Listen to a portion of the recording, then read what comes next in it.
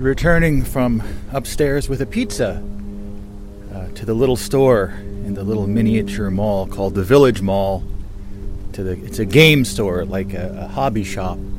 Dungeons and Dragons, that's what they're playing. And some of them just went upstairs into the regular shopping mall to get a pizza, because a lot of those pizza places were in those side corridors in the mall. Those side corridors, there's like the main part of the shopping mall, and then there's like the side corridor that has like the exit going out to the parking lots, and sometimes, like a lot of times, pizzerias would be in those side corridors. Is it rent cheaper, or is it because of the smell? Because usually people think of the smell of a pizzeria is rather pleasing, but it can be rather overwhelming. I do remember back in the early 80s, we used to go down to the Quaker Bridge Mall down in the Princeton, Trenton area of New Jersey, something like that. And they had the side corridor not only had a pizzeria and a movie theater, but also the Spaceport Arcade, yes. And that whole section was just imbued with the smell of that pizzeria. And the video games, and the movie theater that I don't know if we ever went to the movie theater, but whenever you see a movie theater, it's kind of like could we go see a movie? We could possibly go see a movie, right? Yeah. There's that sense of possibility. And I think that really is one of the things that I used to love so much about shopping malls, is the sense of possibility, right? That you can sort of encounter so many things, especially back in the time when you wanted so many things and you couldn't really afford it, so you would just go and look at the things and someday I'll be able to buy this, or maybe I'll save up to buy this thing.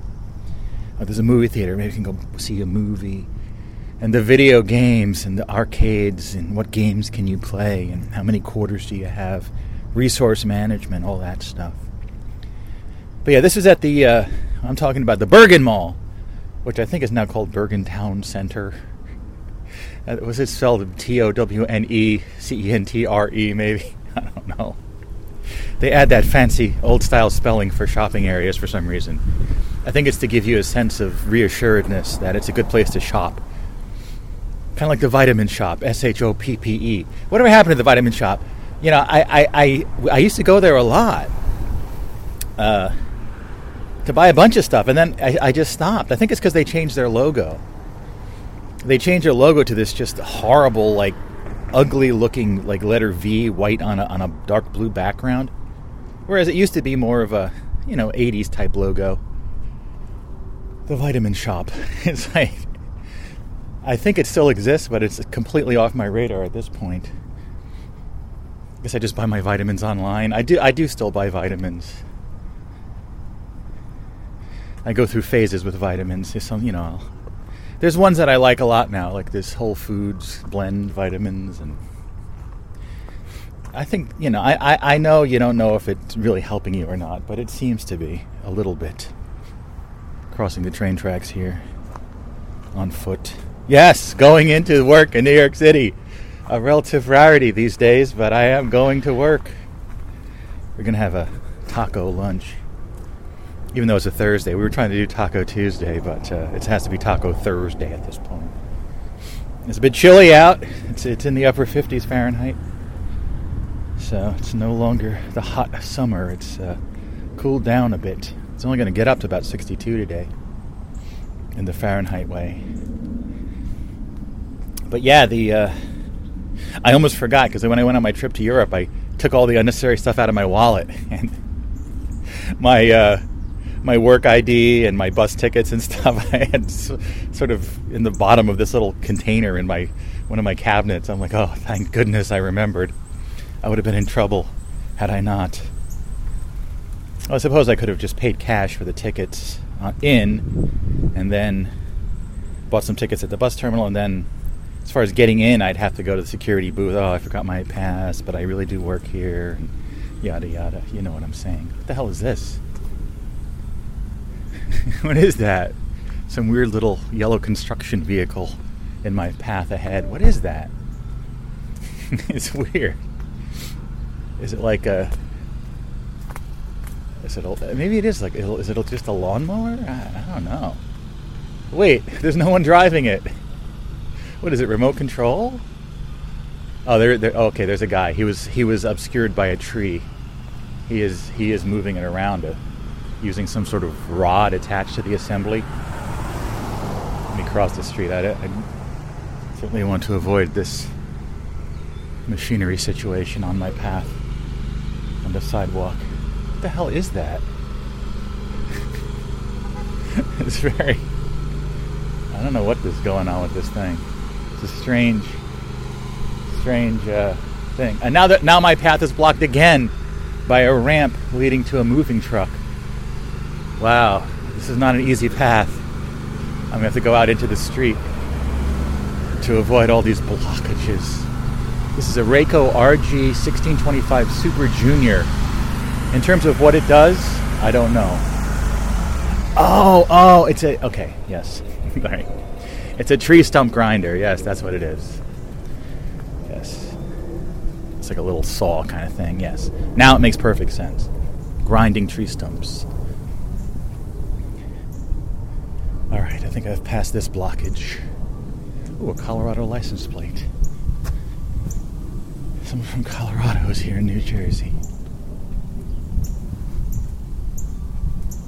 Anyway, so this is mall. It's it used to be called Bergen Mall, and it had this incredible lower section that was had a church and a school and this thing called the Village Mall, which was a miniature shopping mall in the basement of the shopping mall that was styled to be sort of like a little quaint little village of some sort. That is long gone. What is this? Halloween decorations, witches already? What is this? It's not... Well, it's late September. I guess we have a month till the Halloween, so all the horror decorations are starting to come out. I don't know. Can there be like a 2-week guideline for these kind of holidays? Like 2 weeks out, put up your Christmas, put up your... No, I know. It's months and months and months. Yeah, a lot of people are doing their Halloween decorations. Yeah. The themes of society. What is that, like owl lawn ornaments on the steps over there? Something like that. Sorry for being so vague. Yeah, anyway, it was, the Village Mall. I used to love just walking through there, and I saw these like teenagers playing Dungeons and Dragons, and they just got their pizza, and they got some like Mountain Dew and stuff, and it sort of struck me, it's sort of like an artificial world, inside an artificial world, inside an artificial world, inside an artificial world. Right? Playing Dungeons and Dragons is sort of creating this fictional world that you're inhabiting, and then inside a mini mall, which itself is sort of an abstraction of an actual village. The Village Mall is an artificial world inside a larger shopping mall, which is kind of an artificial, abstracted, sort of town main street with shops on either side, right? And then that mall is existing in the real world, this world, real world. So the thought struck me this morning that, I've always been rather fond of artificial worlds, right? Be they the shopping mall, which of course many of them here in New Jersey, growing up, we basically went to, Woodbridge Center down in Woodbridge, New Jersey was our main mall growing up, but only a few miles from there was Menlo Park Mall, and that also was a major mall for us growing up. And only later did they open the Bridgewater Commons Mall, which was much closer to where I grew up in Bridgewater, but that mall never really quite worked out. There's something wrong with the energy of that mall, the feng shui. I was even there just a few months ago. Something's not quite right with that mall.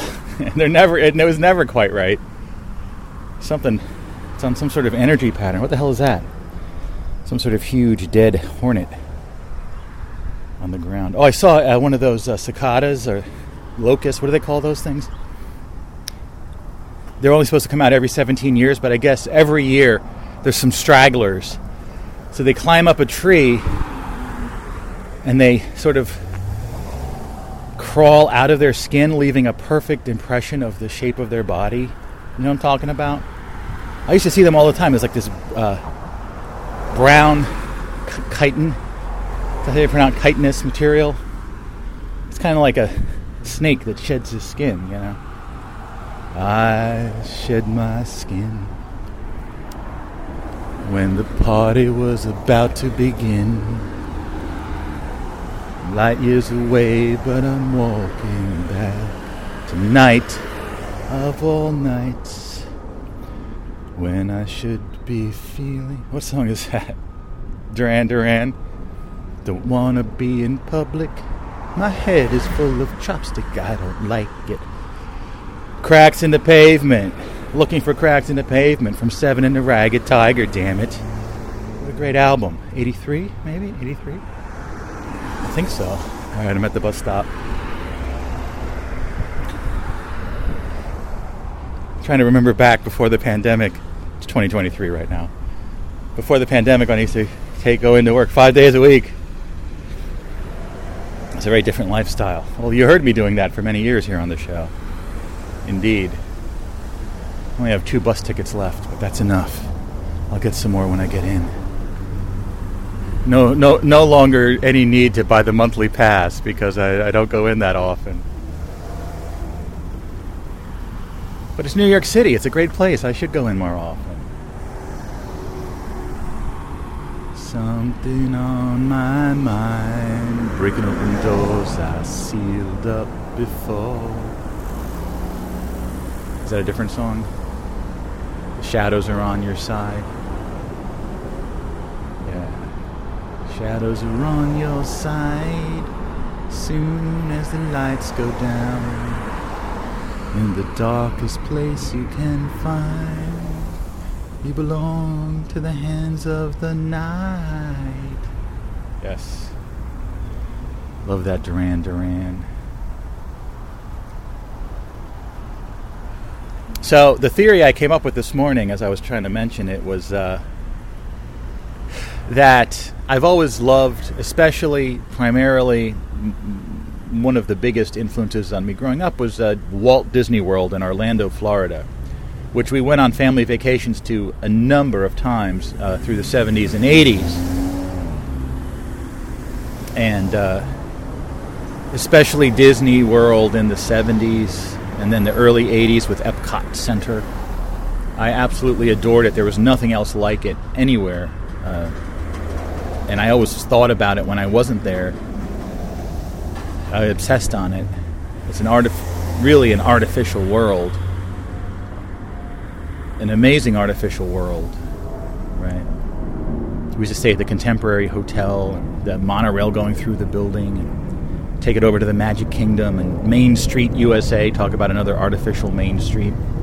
Adventureland, Tomorrowland, Frontierland, Fantasyland. There's no New Orleans Square there in Florida. They got rid of New Orleans Square. That's only in Disneyland, I think, in Anaheim, California. But anyway. And then, of course, the shopping malls, which themselves do share a lot of DNA, so to speak, with theme parks, like the Disney theme parks, as an artificial, abstracted world. And then all of the fantasy, love of science fiction and fantasy, the genres. What is behind all this? What is behind the extreme resonance, perhaps you could say, with artificial worlds? And perhaps you can see where I'm going with this, but the thought that came to me is that I've had such an affinity for artificial worlds my whole life, I think, because perhaps subtly I realized that this world I'm living in here is itself potentially an artificial world. And so, without even really perhaps knowing or acknowledging the potential that the world we're living in, like this world I'm in right now, that I'm experiencing, I'm standing here at the bus stop, It's September, whatever, 28th, 2023, right? This car is going by. It's whatever, like this world I'm in right now. Like listen, I don't know, but if I had to guess, and if I had to assign a value to it, is this an actual real world, whatever that means, or is this an artificial world in that it was deliberately created by someone? Like if you go to Disney World, right, and you go into like it's a small world. It's a small world after all. You're like, is that an artificial thing, or did it come about through an undirected process? Well, no, we kind of know that employees of the Walt Disney Company, known as Imagineers, designed it originally for the New York World's Fair of 64 and 65, yeah. And I think it was for Pepsi or Coke or something originally, and then they built it in the theme parks.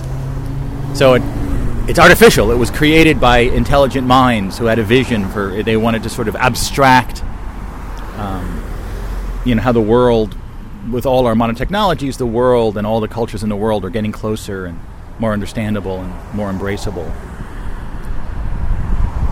That it's an artificial world when you ride that ride. But this world I'm in right now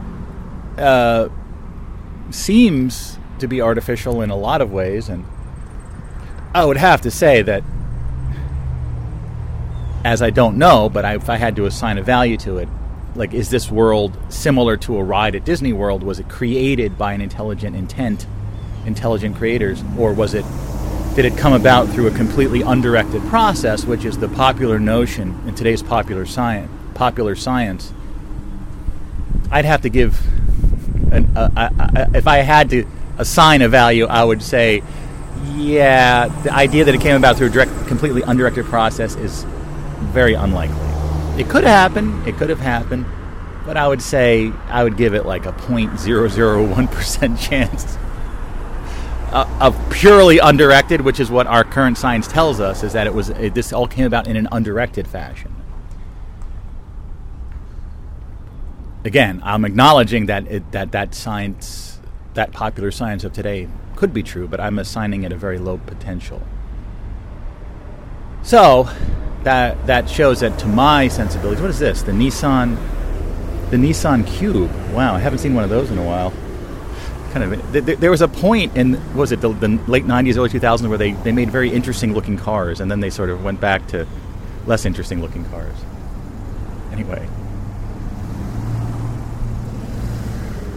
Anyway, the idea that, right, at some level, I think everyone kind of questions the nature of this world we're living in, and yet we don't know that it's an artificial world. We don't know 100% that it's an artificial world, but maybe it is what provides us, or at least for me, with my sensibilities, such an affinity and such a resonance with clearly, deliberately artificial worlds, like shopping malls and theme parks and science fiction, etc. It's because the main world that we're in, right, that we can't really say is artificial. It is almost perhaps a relief to be in a world that is completely artificial, right? That is 100% artificial, that we don't have to question it. Is this my bus? Well, look, there's the guy I call the similar man, the bus stop. Is this our bus? I don't know. This doesn't look like our bus, but it may be our bus. But there's other people waiting to get it. It's not our bus. Okay. Anyway, but you see what I'm saying? And that example of that triple or quadruple layer of nested artificial worlds with the Dungeons and Dragons and the Village Mall and the Bergen Mall in this world of ours, which is the world itself kind of a mall, a shopping mall. In a way, perhaps it is.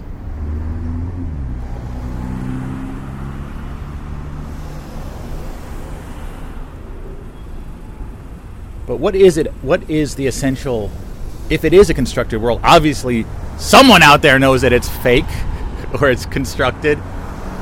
But why are they not telling us? Like, how is it when I go to a shopping mall, I'm like, is this just a regular village or a town that somehow developed with a roof over it? Or no, it was developed by a real estate developer to be an indoor shopping center that mimics a downtown or a main street or a high street, right? No one's pretending otherwise, But what if you were in a shopping mall and someone's like, this all came about in an undirected fashion. It just sort of happened. It just happened. Which is what they say about this world. It just happened. That's like not a good explanation. How did it happen? It just happened. Why is the sky blue? It's just blue. What do you want me to tell you? Where are all the dead birds? I don't know. Predators eat them as soon as they die. You know what I mean? Like, it's not a good answer to say, oh, it just happened. And I know they have a whole theory about a Big Bang, which of course now they're dialing back the Big Bang a bit because all of the super telescopes they've been launching into orbit, supposedly, are showing galaxies so distant that contradict the Big Bang theory, which so many people took as fact.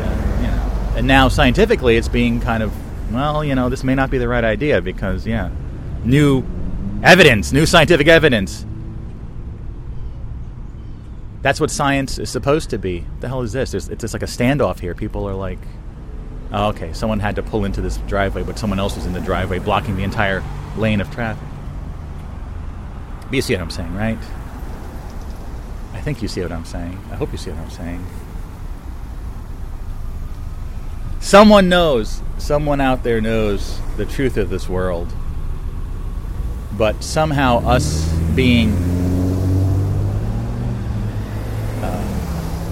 having the impression that it's not artificial is a central quality of this place, right?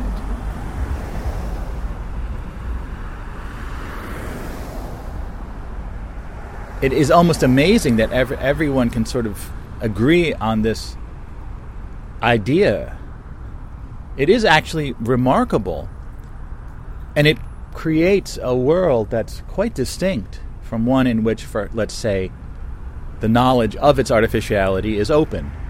Right? Imagine that version of September 28th, 2023 in New Jersey, where it's openly acknowledged that this world is artificial and created by some other minds, compared to this one that we're in now, where most people plausibly believe that it all came about in an undirected fashion.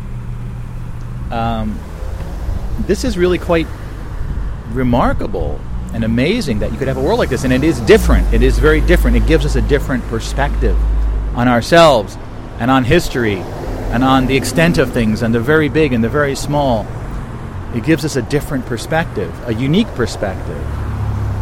So I'm not complaining about it. I'm not saying it's... because I do like a lot of the aspects of this world quite a lot. And in the ultimate sense, if we as higher beings, consciousnesses, observers, have a choice of what to observe, and I'm observing this world, there must be something good about it. But is it all based on a deception? But is it a deception if I have for a long time suspected that it is an artificial world, There does seem to be a lot of indications out there, and of course all the world's religions and mythologies and legends, etc., all talk about God or gods creating the world, right? In which case it is an artificial world, But there's been an establishment set up, and a scientific establishment and a cultural aspect which would tend to discredit those religious ideas in favor of a scientific idea. But it's almost like having the societal, cultural tools to plausibly believe that it all came about in an undirected fashion is itself, as I said, perhaps very rare, and very rare, assuming that there's many other worlds, and that most of those other worlds, the inhabitants know the nature of the world they're living in. As when we go to Disney World, we know it's a place that was built by the Walt Disney Company and not a place that just came about in an undirected fashion. Right? Just emerged, it just happened. So I'm not against it. I'm not trying to rally people. Come on, folks. It's like I think the fact that most people can accept it being undirected at some level is remarkable, amazing, and unique. And that's perhaps one of the reasons why I'm observing this place and why you're observing this place, because it's so uniquely fucked up. You know? What else is fucked up? Where is this bus? What the hell? See, I'm glad I'm wearing this fleece because see, I don't know what's going on with this bus. Because you know, when you're in the house and running around getting ready, you feel very hot. But then when you're outside for a little while, you can cool off very quickly. What is this? Manila's Poultry Company, and it's like a super chicken character. Oh, here's the bus. Yes. All right, here we are. Port Authority Bus Terminal. And look, the 42nd Street Ballroom. Kinetic sculpture is still here. Is it working, though? I don't think it's not working. This is the sort of Rube Goldberg contraption that has all these billiard balls inside of it. But it looks like it's not functioning at the moment. Though they do, every couple of years, they do seem to try to fix it.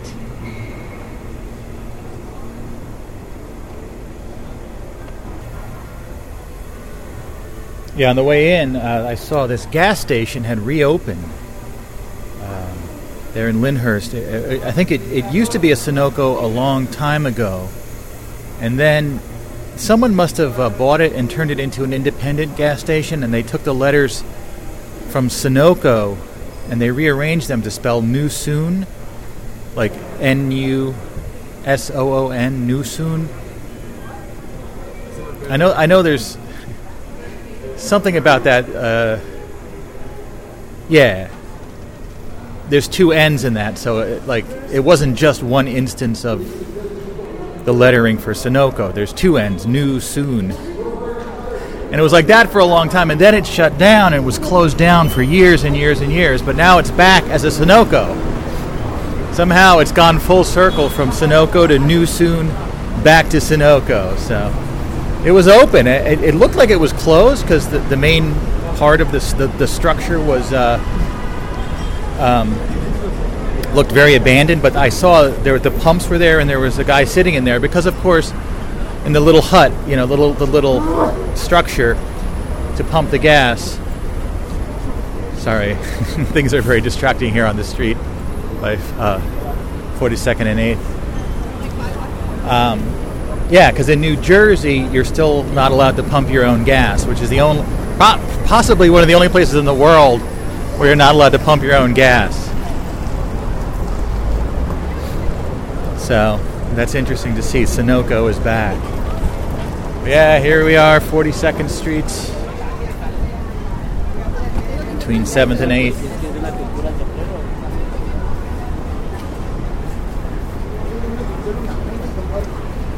Weird. It's weird that I come back so rarely now. I should try to come in once a week. Maybe I'll try to start doing that. I should do that. Any new stuff here? Still the two movie theaters, the Regal on one side and the AMC on the other. There's a Target here now. I heard they had to shut down a Target up in Harlem, which is a northern section of Manhattan, because of the rampant crime. You know, the rampant shoplifting, which, eventually if there's really no way for them to combat it, like the police can't really catch all the shoplifters, and at some point you just have to close the store if everyone's stealing everything out of your store, you know. And that's what happens.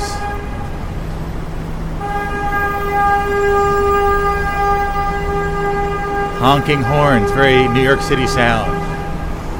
Not sure what they're trying to accomplish honking the horn. Obviously the traffic is always horrible on the streets of New York City here.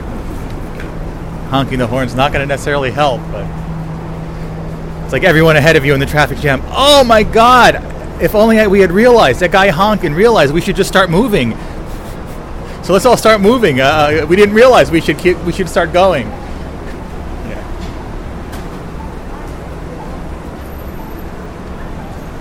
Madame Tussauds Wax Museum is still here, though of course the Ripley's, believe it or not, is shut down for a couple years now.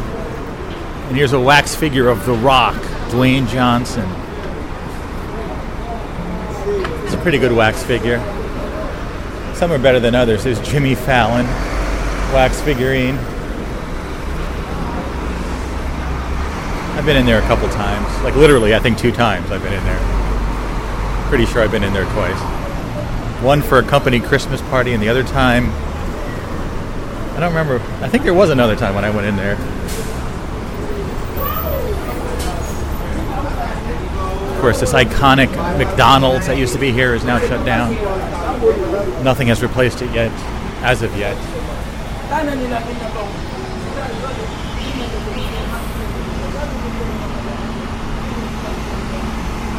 Frozen Fanta? What?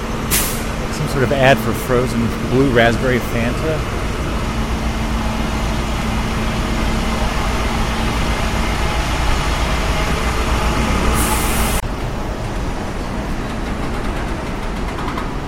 Jackhammers, more stereotypical noises from the city. Well, here's that Japanese store, Miniso, where they sell little Japanese figurines. Miniso. What is this? We Bear Bears. It's a little nightlight. What is this? It's a nightlight in the shape of an old TV set with these cartoon polar bears and panda bears inside. Oh, Cartoon Network. We Bear Bears. Barebears. Very random products there. Let's go over here. Hey, Times Square. Look at this.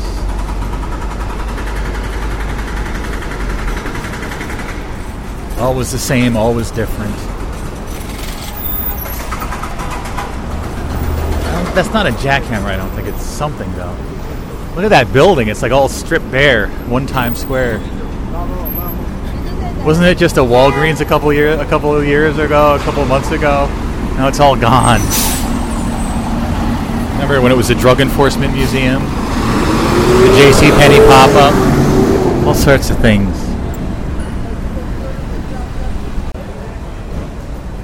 Well, I hope the Amazon Go store is still open.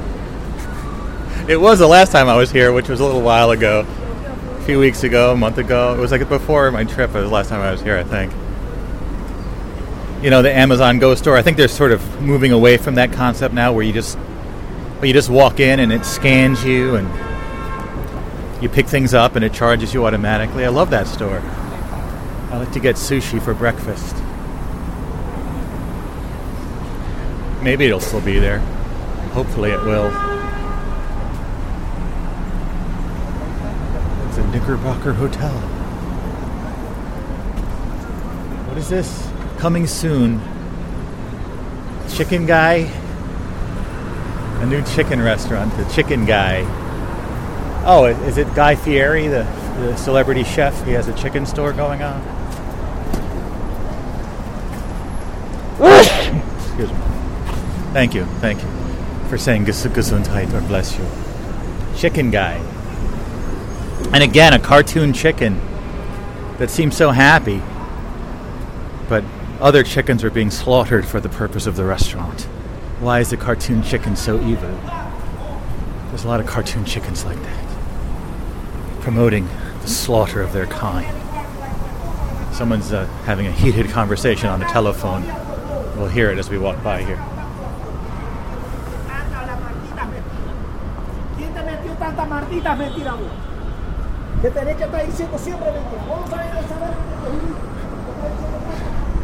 Sounds rather serious. I don't know what's going on. The Snack Box Group. This random stuff. Bank of America Tower. They even have a Bank of America branch right in the same building. Makes sense.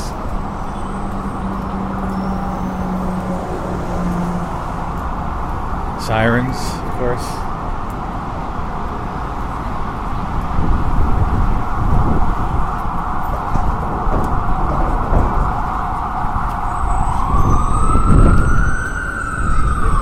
Wait a minute, there's a store here.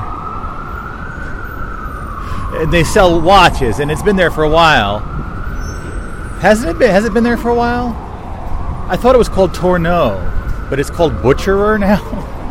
Butcherer 1888, or Boucherer, Bucherer, Boucherer or Butcherer 1888. Wasn't it called Tourneau before? Maybe Butcherer bought Tourneau. There in Salesforce Tower. Oh, the Steinway Piano Store is over there, yeah.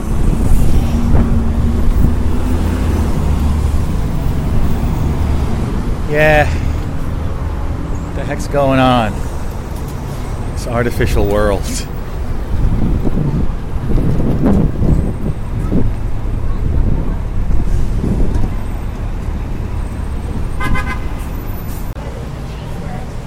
Hey, it's later on now. Heading out. We had a good taco lunch. A place called Vida Verde.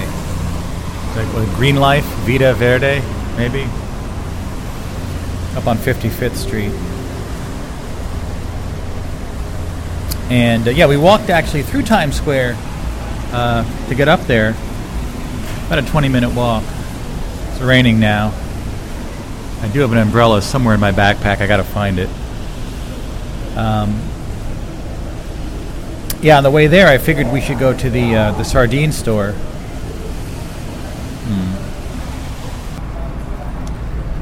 Which is called the Fantastic World of the Portuguese Sardine. And it was kind of a cool place. Obviously, I'm not going to buy any sardines. I did ask them, though. They said they do have some vegan sardines in the works, but they're not available yet. I mean, maybe some things don't need to be veganized, but I wouldn't mind having some vegan sardines. I know they do. Some companies do make them, but it's made out of celery or something. Just want to like jam a bunch of celery in a tin, and that's like a sardine. I don't know. Does it taste fishy? I don't know. But yeah, so a bunch of interesting stuff. We saw that there's a new like flagship Krispy Kreme donuts in Times Square, right across from the sardine place, and really, you know, like a flagship location with all sorts of like a gift shop and restrooms and all sorts of stuff. And I don't know if they're making the donuts there, but there's some sort of donut machine looking thing in there. So I decided to look up when I got back, you know, do they have vegan donuts now? And I'm like, oh my god, yes, they have vegan donuts now. Look at this on the website, the Krispy Kreme website. It's like vegan donuts now available. I'm like, wow, that's great. But then I realized I was on the UK site. It was the British site. They have vegan Krispy Kreme donuts in Britain, but not here in the US. No vegan, no. The heck is going on? They can't throw like one freaking vegan donut in there? Come on. The hell? If they could do it in England, why can't they do it here? I don't know. But there was also this place on, I don't know, 54th or 44th or 45th Street called Rise, New York. I guess it's like a ride, maybe where you sit in these seats and they fly around on hydraulics and you watch a movie or something like that. But then there's a reproduction of the Statue of Liberty torch. And there's a woman that kind of dressed up as like Marilyn Monroe, like singing some sort of song, some sort of Broadway show tune, standing up there. And then across from there is a place called the Museum of Broadway. I've never seen any of this stuff before. It's all new to me. All sorts of fun stuff opening up in the Times Square area. Yeah, man. Look at this. Look at this rain. It's really coming down. Better find my umbrella. Yeah. We'll figure it out. Hey. Just got off the bus. Back in New Jersey here. And it's raining again. It stopped raining and now it's raining again. Luckily, I have the umbrella.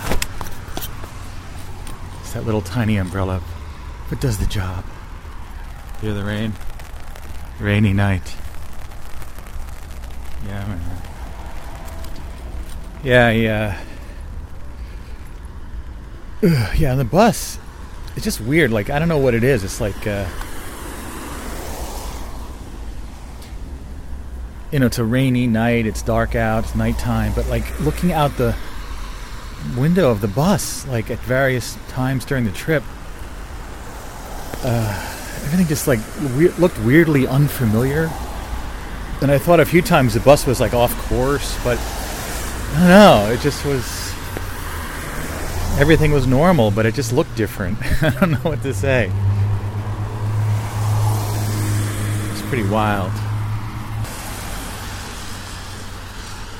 Yeah, it's like a weird energy. It just feels kind of, I don't know. Everything feels like kind of a drag and kind of depressing. I guess it's because I haven't really been in New York for a while. But anyway, last night did the Exit Ramp. Of course, the Exit Ramp is a monthly show that we do on Zoom. It's like a video call, and it's released in audio. And I started it during the pandemic. I've been meaning, before the pandemic, before 2020, I'd been meaning to do something like that, but never really. We tried a few tests here and there, but of course, Zoom and video conference calls were sort of the zeitgeist of the 2020 pandemic, and started doing it, and I did not necessarily expect that it would be continuing to go in 2023, but it's still going. And I used to do it more on Sundays, but I don't know, lately just every Sunday I've been like busy with something. So did it Wednesday night, last night, and this was a great one. It was amazing. We had some folks that we had not seen on the Exit Ramp before. Carrie Michelle, of course, from the Carrie Michelle Show from the earlier days of the Overnightscape Underground here. She arrived, and she was on the Exit Ramp, and it was so great to see her after such a long time. She really was a big Onsug personality back in the day. And so great to see sometimes the hosts come back. And a host that's been with us since 2009 at least, the Meanderer, a very mysterious figure. He also came on the Exit Ramp for the first time ever. Brendan from the Meanderer. And we saw him on video and talked to him live. I mean, I've been, communicating with him mostly via email, for like at least 14 years now or more. It's the first time I actually saw him live on video or talked to him live.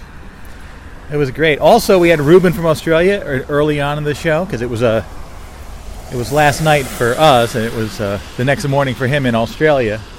So he came on for a little while. We had Bob Lament. We had so many people. It was an amazing, amazing episode. Yeah. So check that out. The Exit Ramp, number 49, Ashtray Creek. Yes, that was the name of it, Ashtray Creek. Creek EA, not EE. So there you go. Wow. Really, it's sort of a time of renewal and things coming back. It's really quite heartening. Is that heartening? Is that the word? Heartening? Can I cross the street here? Yeah. It's really quite enlightening and heartening. What's the word I'm looking for? Emboldening. No. Encouraging. Let's just say that. It's very encouraging. Yeah, then day after tomorrow, I'm going down to the Video Game Connections grand opening. That store's coming back after 21 years. Things are coming back.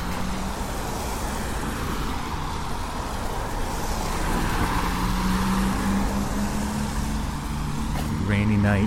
Why the car is so much louder when it's raining? I guess just the wetness of the road surface against the tires.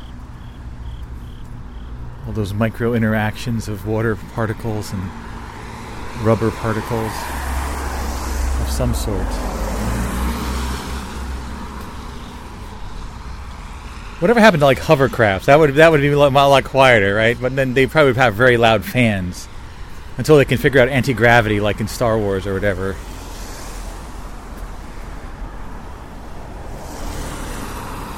Well, like the flying saucers, they use a different technology to go. Probably very silent.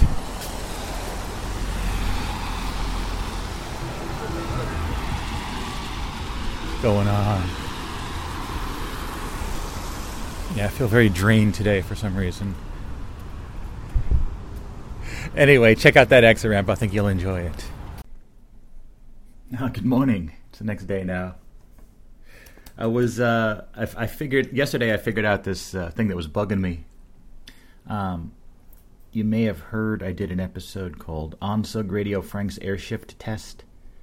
This is sort of a concept show, a test show, for what a top-level broadcast playing clips from the Overnightscape Underground would sound like. And so I played some random clips, and one of them was from Video Kids 85, the filming of Polarized Worlds, our Doctor Who fan film in the summer of 1985. And I played this section with my brother and our friend Chris. They were going to make a conceptual video, and this is what it was.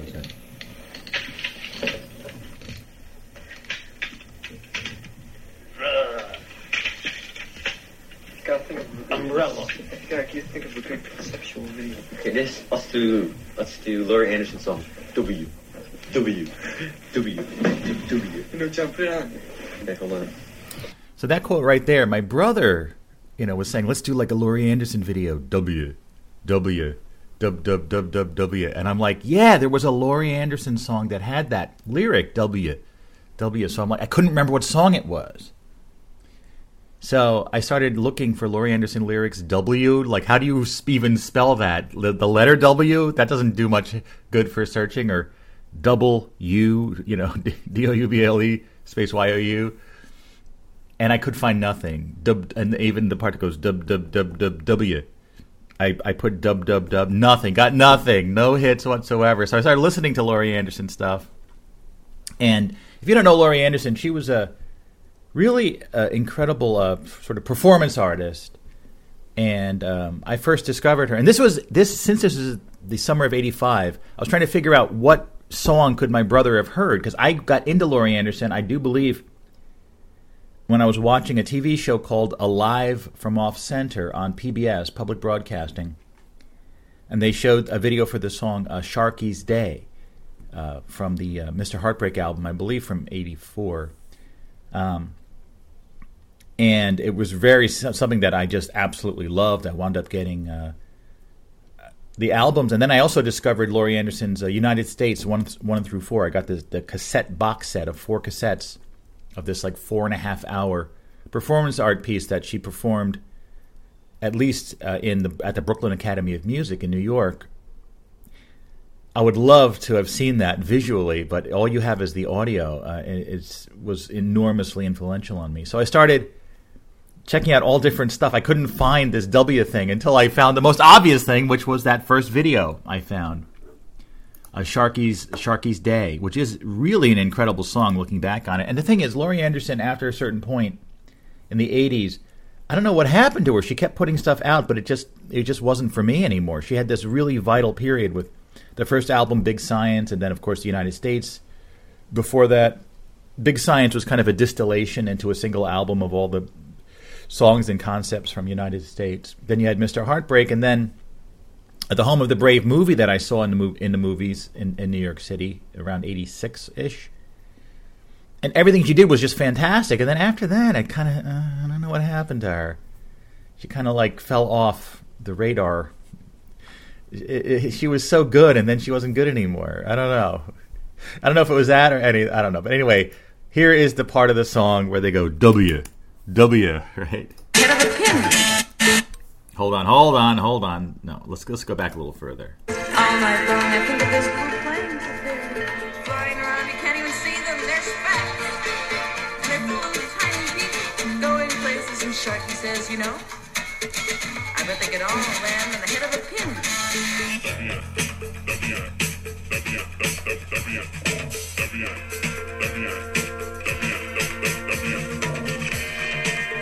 Yeah, that's it. That's the whole part, And it's not included in any lyrics. W, W. Why not? That's a lyric. And then there's also a performance of it on Home of the Brave, the movie, but it's not on the Home of the Brave soundtrack for some reason, which is, by the way, a really great album. But someone... The Tech Kit. Those who what? like The Tech Kit? Everything Get out of here with this Tech Kit. Clever zip pouch holds all right, enough. But there's a guy like singing W. Hold on, let me see if I can find it.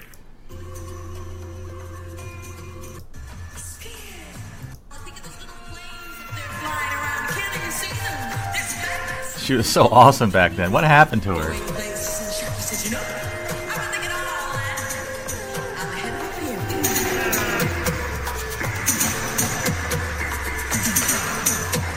You're doing the W dance. There's the guy saying W.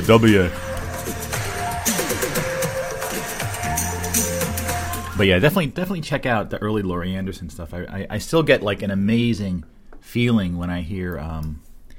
I think I used to listen to Big Science, the first actual album, not counting the United States, on a cassette tape and a Walkman, and I get this when I hear the song Big Science, it gives me this really unique feeling of walking around a museum or something. I can't remember where I was, but I remember the feeling of it.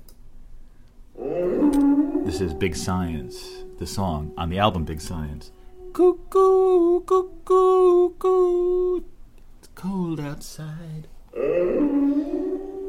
get this feeling of walking around a museum in the mid-'80s. It's cold outside. It's cold outside. Cuckoo, cuckoo. It's cold outside. And here's Laurie Anderson on David Letterman, May 8th, 1984. She performs a song, Walk the Dog, but then, like, Letterman doesn't really get it. Like, this is a good song, Walk the Dog.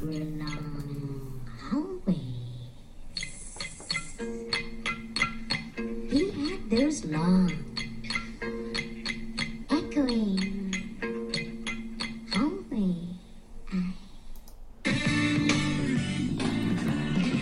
I don't know if I was watching this live at that point, but around this time we were such big fans of Letterman, but we had to go to school the next day, and this show was on from like 12:30 to 12:30 to 1:30 a.m. So we would tape it on our Betamax and watch it the next day when we got home from school. I don't know if we saw this episode. Back, Laurie Anderson is here. Now, that was a really interesting performance. Thanks. And Interesting. It was interesting. Now, I'm going to ask you a question you probably hear a lot, and I'm only asking you because I guess I don't know about things like this. But how would you describe what you did there? What was that? You said performance art, but it wasn't really a song, was it? It was country and western song. Yeah. That was a country western song. Nice stump. Yeah. Now, nice stump. Now, what does that mean to you? That about nobody going to be there to walk the dog exactly? To walk her dog. To walk Dolly's dog. Well, it's one of the. Yeah, she mentions Dolly Parton in the song. Yeah. Anyway. That was 84. Letterman, Laurie Anderson, oh my God. Oh look, another video just came up here on my feed. Men at Work, Dr. Heckle and Mr. Jive. Johnson, you're fired. Why? It's not you. This is not Men at Work. What the hell is this? This is some stupid commercial. Yeah, this is kind of a lost song. Dr. Heckle and Mr. Jive, Men at Work. I think it's from their second album. There's Colin Hay as Sherlock Holmes. Dr. Heckle works late at the laboratory. Where things are not as they seem. Dr. Heckle wishes nothing more desperately than to fulfill. Very sad that this band fell apart. They were really good, Men at Work. Yes. Oh wait, what was the other video I just saw? It's showing me videos on the side. Dope Lemon. Oh yeah, I saw this before. Dope Lemon Honey Bones. See, when I first saw this video, there's this attractive, like, hippie girl. I thought she was the singer, but I think she's just a model appearing in the video. Just some dude. Some dude who has a band it's just him, but he has a name for the band. You know how they do that?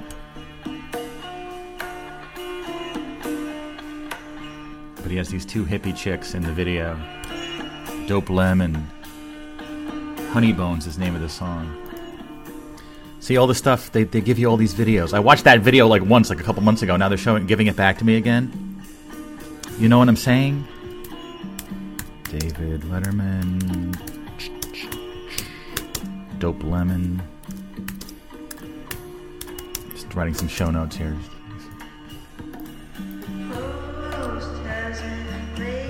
Like I was hoping these women were like the members of the band, but they're not. Are they holding up the... Is that the guy? No, there's more hippie chicks. Okay.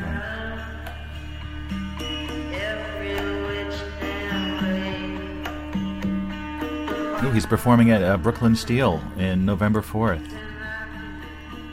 I'm going to Brooklyn Steel to see the Hives, actually, in October. That's where I saw Stereo Lab. All right, enough of this stuff. Enough of this fringe music situation, please. But it's a few seconds later now. I found a new band that I want to check out. The Field Mice. Never heard of them before. The Field Mice, and they were around from 87 to 91. And they're an English indie pop band from the independent record label Sour Records. And we were listening last night to a playlist on Apple Music of I Miss 90s Indie. And this song came up called Coach Station Reunion. And this song came on, and I'm like, I didn't know it, but I'm like, this is a good song. I started hearing it, and I'm like, yeah, this is my kind of music.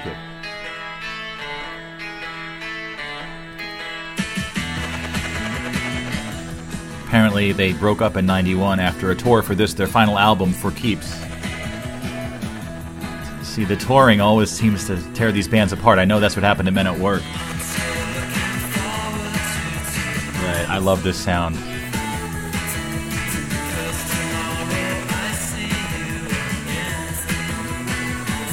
I dig it. 91. What a great time. And what do they say? Over a 5-year career, the band, the Field Mice, were often dogged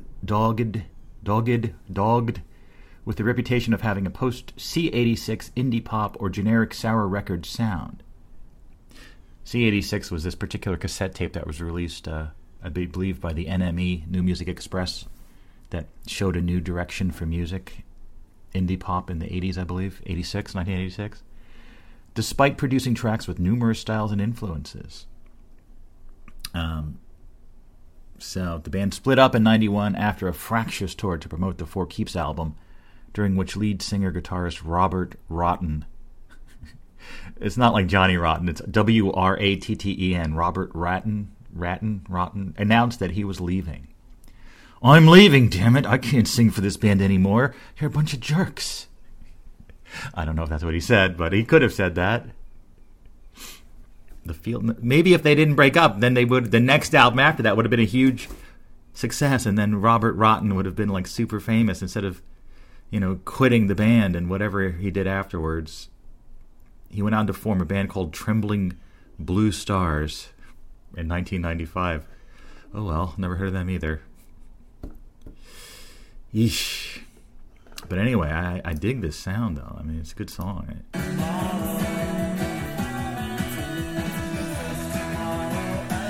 But then they have this Fountain Island, a compilation of Sarah Records artists. So they're saying they all sound the same. So let me see.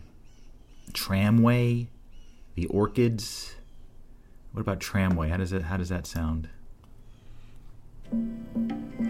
Star by Tramway. I've never heard of Sarah Records. See, this is all the musical rabbit holes you can go down. Oh wait, it starts off with the Tramway song. That must be the better one. Maritime City. That's a cool song name, Maritime City. So we're discovering new music here. Late 80s, early 90s, what a time. I like it. I never heard this before, but I like it. Sounds good to me. Kitty. It's a bit later on now. And so yeah, finalizing the plans for the Boston trip. Originally, I was going to go up with Manny the mailman and meet Rule from the Netherlands up in Boston. But Manny had to drop out because he couldn't get the time off of work. Because we're trying to do it on Columbus Day and/or Indigenous Peoples Day, as they call it, October 9th, the Monday. And Manny had a wedding on the day before, and he was going to take the day off of work the day after, but then he couldn't get the day off, so it's just too much. It's like a 4+ hour drive or train ride up there. So it's just going to be me and Rule.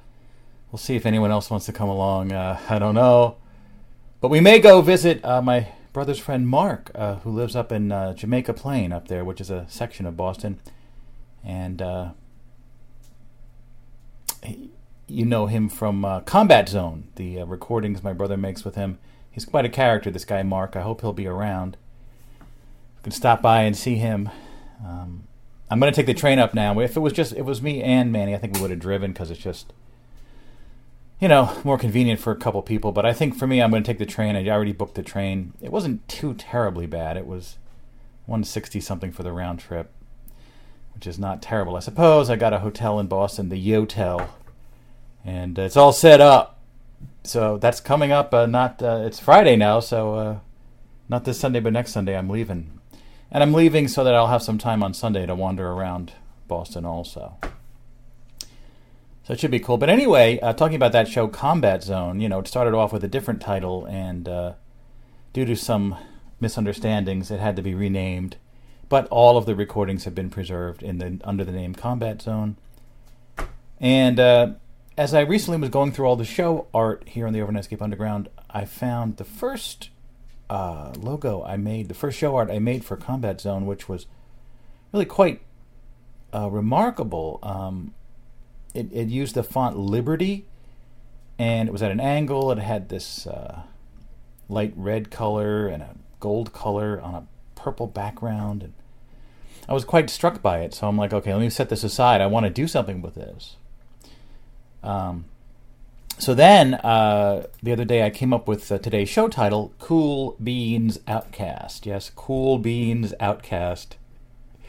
And the idea behind that is, I don't know where these phrases people say, like, oh, cool beans. Like, there's certain people that's their catchphrase. When instead of saying, oh, cool, they'll be like, cool beans. Like, I've never been a cool beans saying person, but I thought it was an interesting phrase. I don't know if people say it anymore. But I do remember some people in the past saying cool beans. Someone was telling me something about someone had a similar catchphrase. Anyway, so I was thinking about cool beans, and I wanted to add another word to it. And somehow, some way, I came up with the word outcast, a cool beans outcast. So the phrase cool beans outcast. It just something about that phrase I really liked it, a cool beans outcast,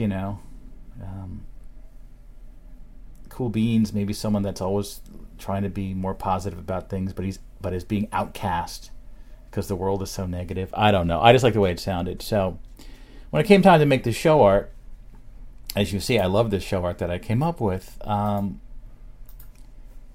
was thinking for some reason a tractor trailer, a big rig, that just sort of came to mind as might be a good image related to Cool Beans Outcast. It was just purely a vision. There was really no logic behind it.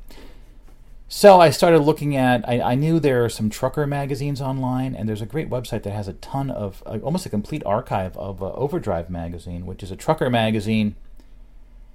Started in, I think, 67 maybe, and it went all the way into, the 80s or early 90s or something. And if you know that band, Bachman Turner Overdrive, right, from Canada.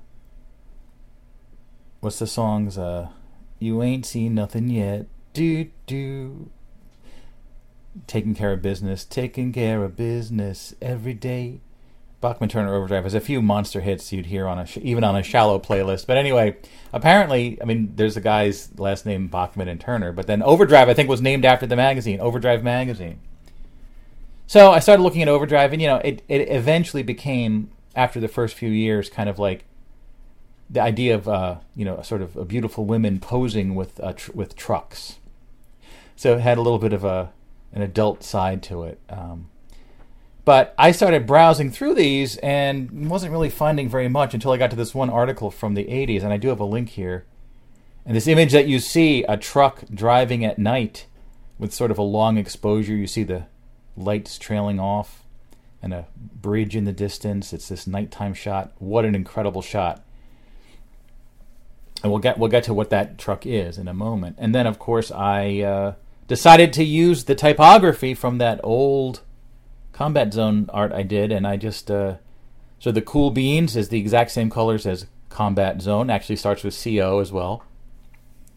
And then the word Outcast is in the purple. That was the background, and it just looks so good. And the same angle it was at in that logo. For the Overnightscape logo, I typeset that eventually. I chose Avant-Garde bold, and then that and the Onsug Radio logo I put in a gray. And that's what you see there on the show. I love how this turned out. Cool Beans Outcast, wow. But anyway, what is this truck? Because if you look at it on the show art, you'll see something interesting. It's a truck that... Where'd it go? Okay, here it is.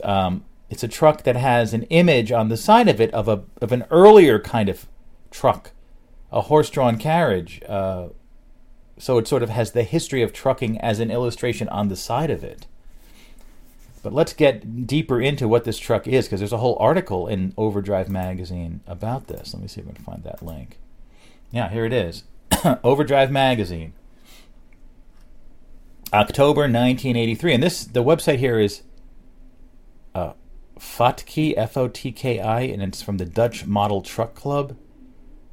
I think Fotki may just be like a European photo site, but the Dutch Model Truck Club has all these magazines. So, see what we got here as far as the actual truck here. It's sort of like an really innovative truck. Welcome to Hotel California, if you can find it, that is. Computers, chrome, and kitchen accent traveling honeymoon suite disguised as a moving van. So it has this like really beautiful Hotel California logo on the front grille. It's been raining off and on all morning, and the rivulets of water by the roadside form miniature lakes by the shoulder. Occasionally, truck tires from passing semis drop down into the lake, sending a splash of mud across the highway, causing tailgating car drivers to curse. It seems that an on-again, off-again rain is more frustrating even than a constant downpour, especially when Mother Nature teases truckers by sending slivers of sunshine across the road ahead. Ah, dry road, no more spotted windshield, no more messy mirrors. This sort of a problem is history for Bill Yancey and his pretty co-driver Linda. For on board their 1983 Peterbilt 362 cabover is an example of space-age technology. Avanti mirrors that not only are heated and electrically controlled, but completely equipped with a mirror washer and even an efficient set of wiper blades. Yikes! Electrically operated mirrors that have their own washing system? Yes. But not surprising when you look over Bill and Linda Yancey's Hotel California, the traveling honeymoon suite that is really just an outstanding tractor. It's especially outstanding when you consider the fact that it's a resurrected truck. For on April 8th, 1982, Bill's 1980 Peterbilt, headed from San Jose to Miami, was hit by a jackknifing truck that had been forced into the center of Interstate 5 by a car driver. This is some article, right? It's for truckers in the 1980s. The result? The most damage was to Bill Yancey, who has trouble doing some of the things most truckers take for granted. But Bill mended faster than the demolished Peterbilt, which spent a total of 1 year and 3 weeks in the truck hospital. Of course, when Bill Yancey gets his truck on the road, it's not just a patched-up Pete that struts down the highway. It's a magnificent machine, equipped with everything, including the kitchen sink. In the March 1981 Overdrive, we published an article on the then-new 1981 Peterbilt, which Bill and Linda Yancey, then married 3 years, proudly put on the highway. That Home Away from Home updated a 1979 Kenworth Aerodyne that Bill had been operating. Now, after what must have seemed like an eternity to the Yanceys, the Hotel California spends its days and nights on the highways and occasionally byways between California and Florida. Now leased to Beacons, the Yancey Mobile runs on a tight schedule, yet not so tight it can't be cleaned and polished on a regular basis. The new Peterbilt is really a kit. The old sleeper was damaged in a wreck, but Double Eagle took care of that nicely, thank you, replacing the back wall and a lot of the roof. The new cab is completely customized by Double Eagle with, of course, built-in cabinets. But there is not only a lot of closet space, but also a dirty laundry, clothes drop, shelves, and goodies galore. The plot thickens here. And there's a great shot of it with the nice Hotel California logo on the front. Before you think this is not really a practical machine, think again. Inside the giant sleeper sits an Ancron onboard computer, which, as of press time, boasts 21 functions for monitoring the truck's efficiency. For example, the Ancron puts out the miles per gallon on a need-to-know basis, meaning at any particular second or minute, as well as, of course, the speed. It goes further by telling the driver how much fuel is on board and how many hours or miles there is left on the remaining fuel, based on the current speed. See, all modern cars have that too. You can just see like how many miles you have left on the gas you have remaining. But that's now. This was back in '83. That's very innovative for '83. At the same time, the computer is monitoring all main engine functions, such as oil temperature, water temperature, batteries, and even how much juice is being charged into the batteries. The computer can be set to spit out other necessary information, such as how many miles left to destination and how long it's going to take. It says if the Yanceys are behind or ahead of schedule for any particular drop, or for the whole trip. The wheelbase of Hotel California is 240 inches. On order at press time was a new Kentucky trailer, allowing the combination to stretch to 67 feet 9 inches, meaning that the new trailer will be 48 feet long. Helping to keep the truck in top running shape is Yancey Caterpillar in Atlanta, Georgia. Yes, same name, but only run by distant relatives. Still a nice conversation piece, and we're sure that the printing it will help add rumors that Yancey Caterpillar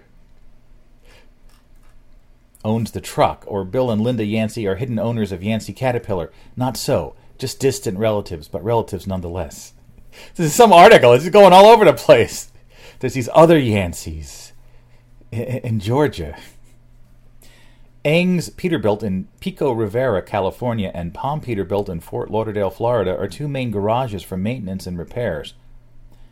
While Hawthorne, another Caterpillar dealer in San Diego, California, provides any other necessary West Coast tune-ups for the smooth-running Cat. Since the Yanceys maintain a scheduled run, everything has to be in tip-top shape, and is. 10 brand-new Michelin Pilot tires were recently installed. The outstanding bumper is by Chrome King. Mike Lee of Chrome King spent 22.5 hours hand-cutting the Hotel California out of the bumper, and then turned around and did an equally handsome job of chroming the whole thing. Even though the unit was out of service for over a year, no insurance company or anybody else gave the Yanceys the financing to keep going. So 1982 and a third of 1983 were extremely tough going. The Yanceys also operated 2 other pieces of equipment that kept them from going broke. There you have it, a brief story of courage, vision, and imagination. Though it doesn't take too much imagination to realize why the Yanceys are still together after 5 tough trucking years. Linda has more than 500,000 miles under her trim belt, while husband Bill has more than 20 years on the road. Linda was in the truck when the accident occurred, but was not hurt the way Bill was. The Hotel California is indeed a traveling hotel, with no tipping allowed. But if we tip our hat toward the Yanceys for their perseverance, you could hardly blame us, could you? Wow. So there's like a whole story behind this truck. That was a long time ago. That was 40 years ago. Yes, 83 was 40 years ago. That's a long time. They don't talk about that illustration on the side, though. Yeah, Beacons, I guess, Bekins is the whatever they leased it to. So they're transporting 4 Beacons. So the illustration is of a Beacons horse-drawn carriage. Yeah, and there's that image I used. Wow. And there's another shot of it. Yeah. They don't have any interior shots, though, which I would have hoped for, considering they're talking so much about the kitchen and stuff. Wait. Nope, we're getting interiors here. There's Bill and Linda in the driving seats.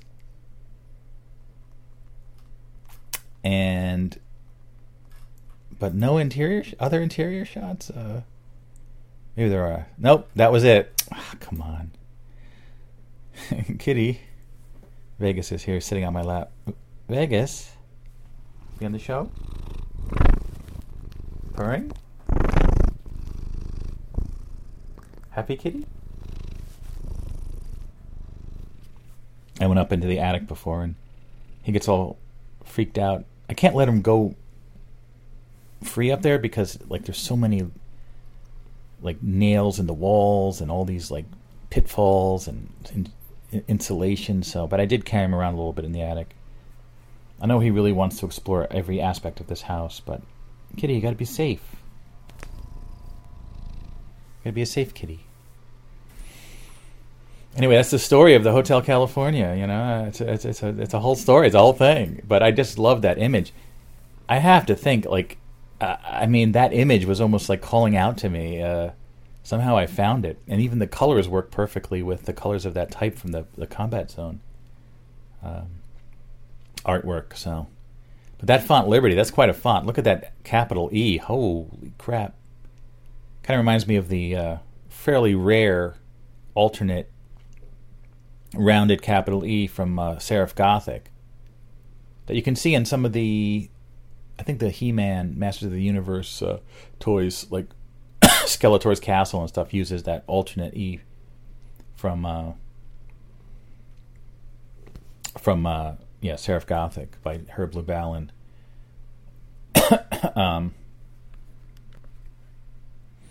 It's funny when it comes to He-Man and the Masters of the Universe, because I'm just barely a little bit too old to have gotten into that. You know what I mean? Like, I think when it was first coming on, I was just going into college at that point. So there's some, I guess what you could still call Gen X children's entertainment that I was just a little too old for. Transformers is another one that hit right when I was about going to college, and I didn't really embrace it.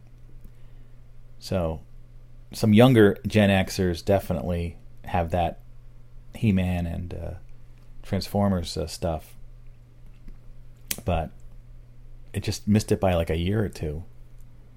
It's the way it works, you know. This pop culture moves fast in the 20th century, and it's a day-by-day thing. Like even on the exit ramp, we're talking to PQ was mentioning like Chuck McCann on local New York television in the mid-'60s, and then the Ed Sullivan Show. And because I was born in 1967, I kind of missed all that. And PQ was born a few years earlier, and so he got some more TV that I didn't get. Very specific.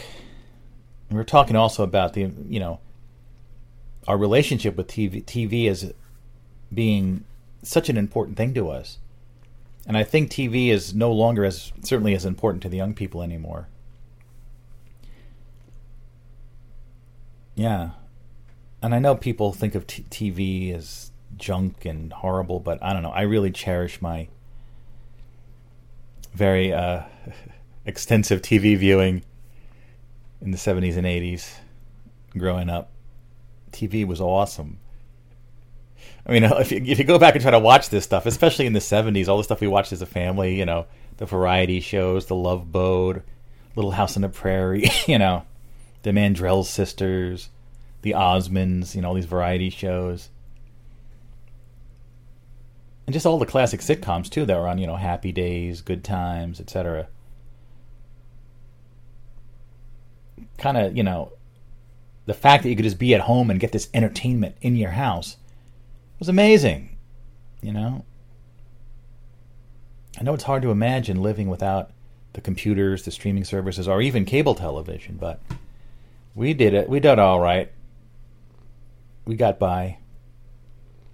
And I think the lack of choice, in a way, made it the overall experience was in some way improved by the lack of choice, strangely, because everyone wound up watching. You the next day you would talk to people. Oh, did you see that show? There's only 3 networks. Well, PBS as well, I suppose, but that didn't really matter as much. But chances are whoever you're talking to probably watched the same show. Did you see Happy Days last night? Yeah, that Fonzie. I'm telling you. Hey. Yeah.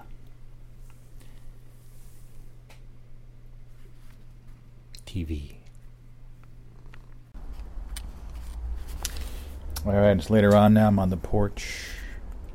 And I just found out, it's in the afternoon now, that massive flooding in New York City. That there's this storm that's been going on today apparently hit New York City especially hard, and the streets are flooded, the subways are flooded. There's major issues. I was just there yesterday. Everything was fine, but today it's a big mess. And I don't know. There's a bit of a lull in the rain right now, though it is raining. It's going to get even worse tonight and all into tomorrow. So I don't know what kind of flooding there's going to be here in New Jersey either. Right, because tomorrow we had my mother-in-law's birthday party planned here. And then later on tomorrow, I was going to go down to Video Game Connections, the grand opening of that store I was telling you about. That used to be a big part of my life and shut down in 2002. Now it's reopening tomorrow. Oh boy, the rain is back with a vengeance. Look at this. It is pouring out there. So I guess everything's going to be a bit up in the air for tomorrow. Last weekend, of course, we had torrential rains, a tropical storm, and the town-wide garage sale was canceled, and the festival in the park in my town here, Nutley, was canceled, and they rescheduled it for this weekend, and now that, at least the festival in the park has been canceled, because even though the weather is supposed to be good on Sunday, the aftermath of all the flooding will not make it a good place for a festival, so... Yeah, what the heck? A lot of rain going on, a lot of flooding. I know this town of Nutley got flooded a couple years ago. It was wild. It was like a flash flood on the main street. We were very lucky. We were here on the hill and we didn't get flooded. But even people on this block, on the hill, their basements got flooded. Thus far, we've been okay, though. You never know. It's very scary. Very scary. Think about your basement getting flooded, but a lot of people have that problem. I hope it doesn't happen again, but who knows? Because I know the ground is probably very saturated from last week's rain event, and now this rain event. So much rain. Anyway, on a different topic, but actually relates to our first topic on today's episode, artificial worlds. Whatever happened to the metaverse? It has been now a couple years of seemingly endless hit pieces in the media about the metaverse and how it sucks and no one wants it, and Mark Zuckerberg is wasting all his company's money on this metaverse that no one cares about. And then there were these, was it last year or the year before, these all the metaverses that were out there were all connected to the Bitcoin and crypto and the blockchain and all this other stuff, and it was so maddening. Remember there was a metaverse, I forget what it was called, I think it was called the Sandbox, and then there was another one, and it was like, oh, you want to play the game? That'll be $6,000 to play the game. It's like, what? It's a game. At most it costs like $60. Like $6,000? Because you had to pay for it in Ethereum, which was some kind of a cyber currency. Like, what? Yeah, $6,000 to play the game. What? no. What are you talking about? Why do metaverses have to be connected to the blockchain and all the other stuff? So now apparently all that is crashed out. That's not happening anymore. And the metaverse, like something that I find, I've been waiting for the real big metaverse to arrive, and it just never has. I mean, it's frustrating for me because I've been into this issue for such a long time, and I always point back to Second Life, which was a metaverse that opened in 2004. Heck of a long time, almost 20 years ago now, in fact, right? 20 years ago, say almost 19 years ago now, this Second Life was a reasonably good metaverse for its time, right? It was proprietary. It was run by a small company, but it was this large virtual area where you could just explore for free, or you could pay money to buy land and build businesses and things. And it was really quite innovative for the time. But as time went on, the graphics, the engine, and then the business model and everything just kind of it didn't really advance, even though it still exists to some degree. And then there was some branch of their software that became OpenSim, right? An open version using a variant of the Second Life software. And there was even a website called Metaverse Business, or hypergridbusiness.com. Let me see if that's still there, using the term hypergrid. I think the hypergrid was more in the sense that now with that open source software, you could theoretically run it on your own server. You wouldn't have to be beholden to anyone. You could just run this open source software on your own server and have your own little grid, as they called it. And the hypergrid was that the grids can connect to each other very much in the same way as internet web pages, HTML, could connect to each other. And that was the dream, that it would be open source. And you could also pay a hosting company to run your grid using this software, OpenSim software. And it, unfortunately, was based on the outdated Second Life, system, which was really not great and could be so much better, especially now, right? And as a bit of an armchair futurist, I was just thinking about, can you imagine, with 20 years of advancement, a new Second Life type metaverse would be so great. And for some reason, it's all been kind of, all of the hopes and dreams for the metaverse have been dashed. There is no metaverse. And we seem to be further from it than ever, which is so strange. All right, let's see. Hypergrid Business. Is this still going? It is still going, theoretically. NFT crash wipes out nearly all collections, and the metaverse won't save them. Okay, well, this must be from a little while ago, this story. Oh, no, this is just last week, September 23rd. The NFT craze crashed and burned. Gee, who could have seen that coming? NFT, non-fungible tokens, another aspect of this cryptocurrency thing, which I never got into. OpenSim land area at a new all-time high again. OS Fest 23. Wow, there's an OS Fest at Open Simulator Festival. Wow. So I guess it's that Open Simulator is still going to some extent. 10th Annual Open Simulator Community Conference set for December. But this is still kind of a fringe thing. I'm not talking about how if you really try hard, you can kind of like get something going. I'm talking about something where anyone can just jump into it. And my vision of the metaverse is that it would be the look of it, the feel of it, the graphics would have to be extraordinary.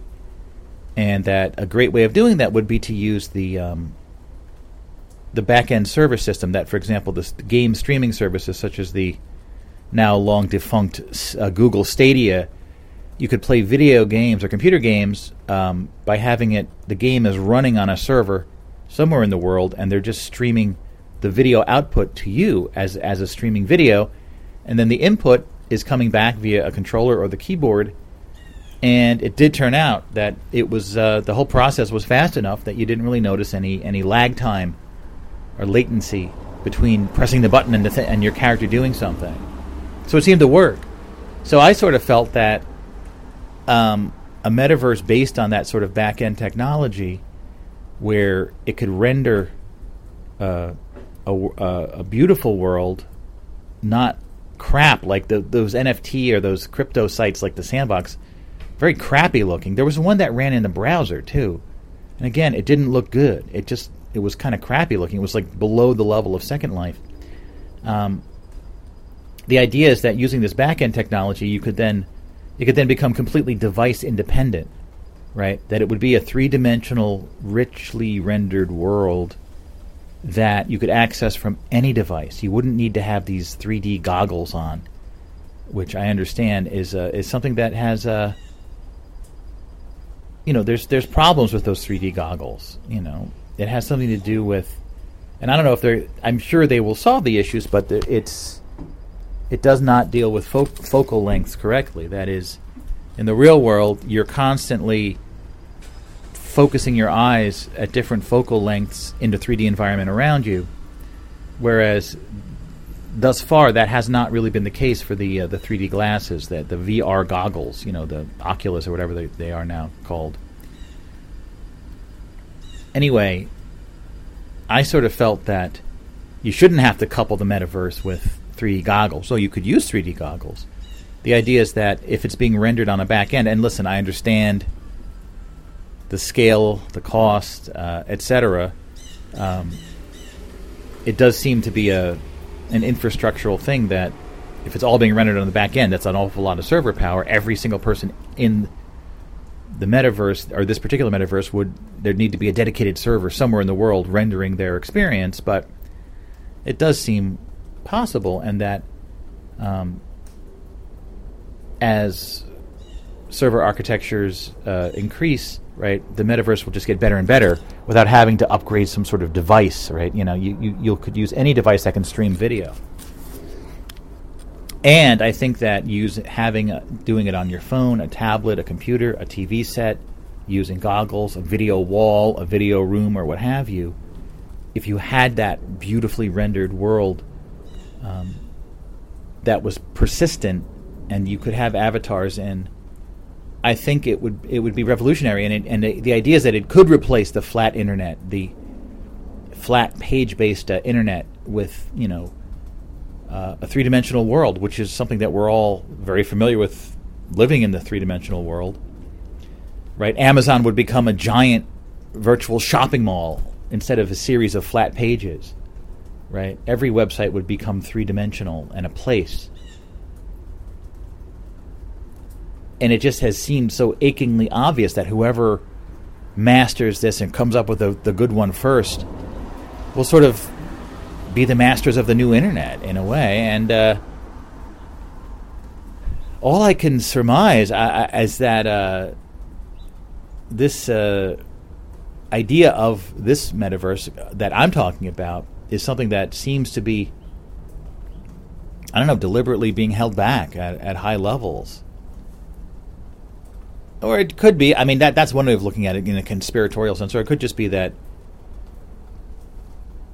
the technology is not quite there yet, but the technology was there 19 years ago to create a pretty good metaverse for the time in Second Life. So are you saying 20 years of technological computer advancements, we can't do anything better than that after 20 years? I think we can. I think it is possible. So I think the reason it's not there must be some other reason why it's not there. I mean, it could be that, listen, everyone's doing, making money, and in the old style internet and the new style internet would only introduce all these, would certainly send a lot of businesses out of business, and a lot of new businesses would rise. What happened with Oculus was really interesting, because there was this, whatever it was, about 10 years ago or so, I suppose that this young guy in his early 20s, Palmer Luckey, was probably having similar thoughts that I was having, like, whatever happened to this virtual reality, right? No company seems to be pursuing VR. Yet, the one area that there was massive advancements in was cell phones, smartphones, right? And all of the things in the displays of a smartphone getting better and better, the gyroscopes detecting positions, right? The communications, all the different Bluetooth and Wi-Fi and everything else, near field technology, right? The advancements were incredible. So this guy Palmer Luckey, and this is just my impression of what happened. He's like, I could make a VR system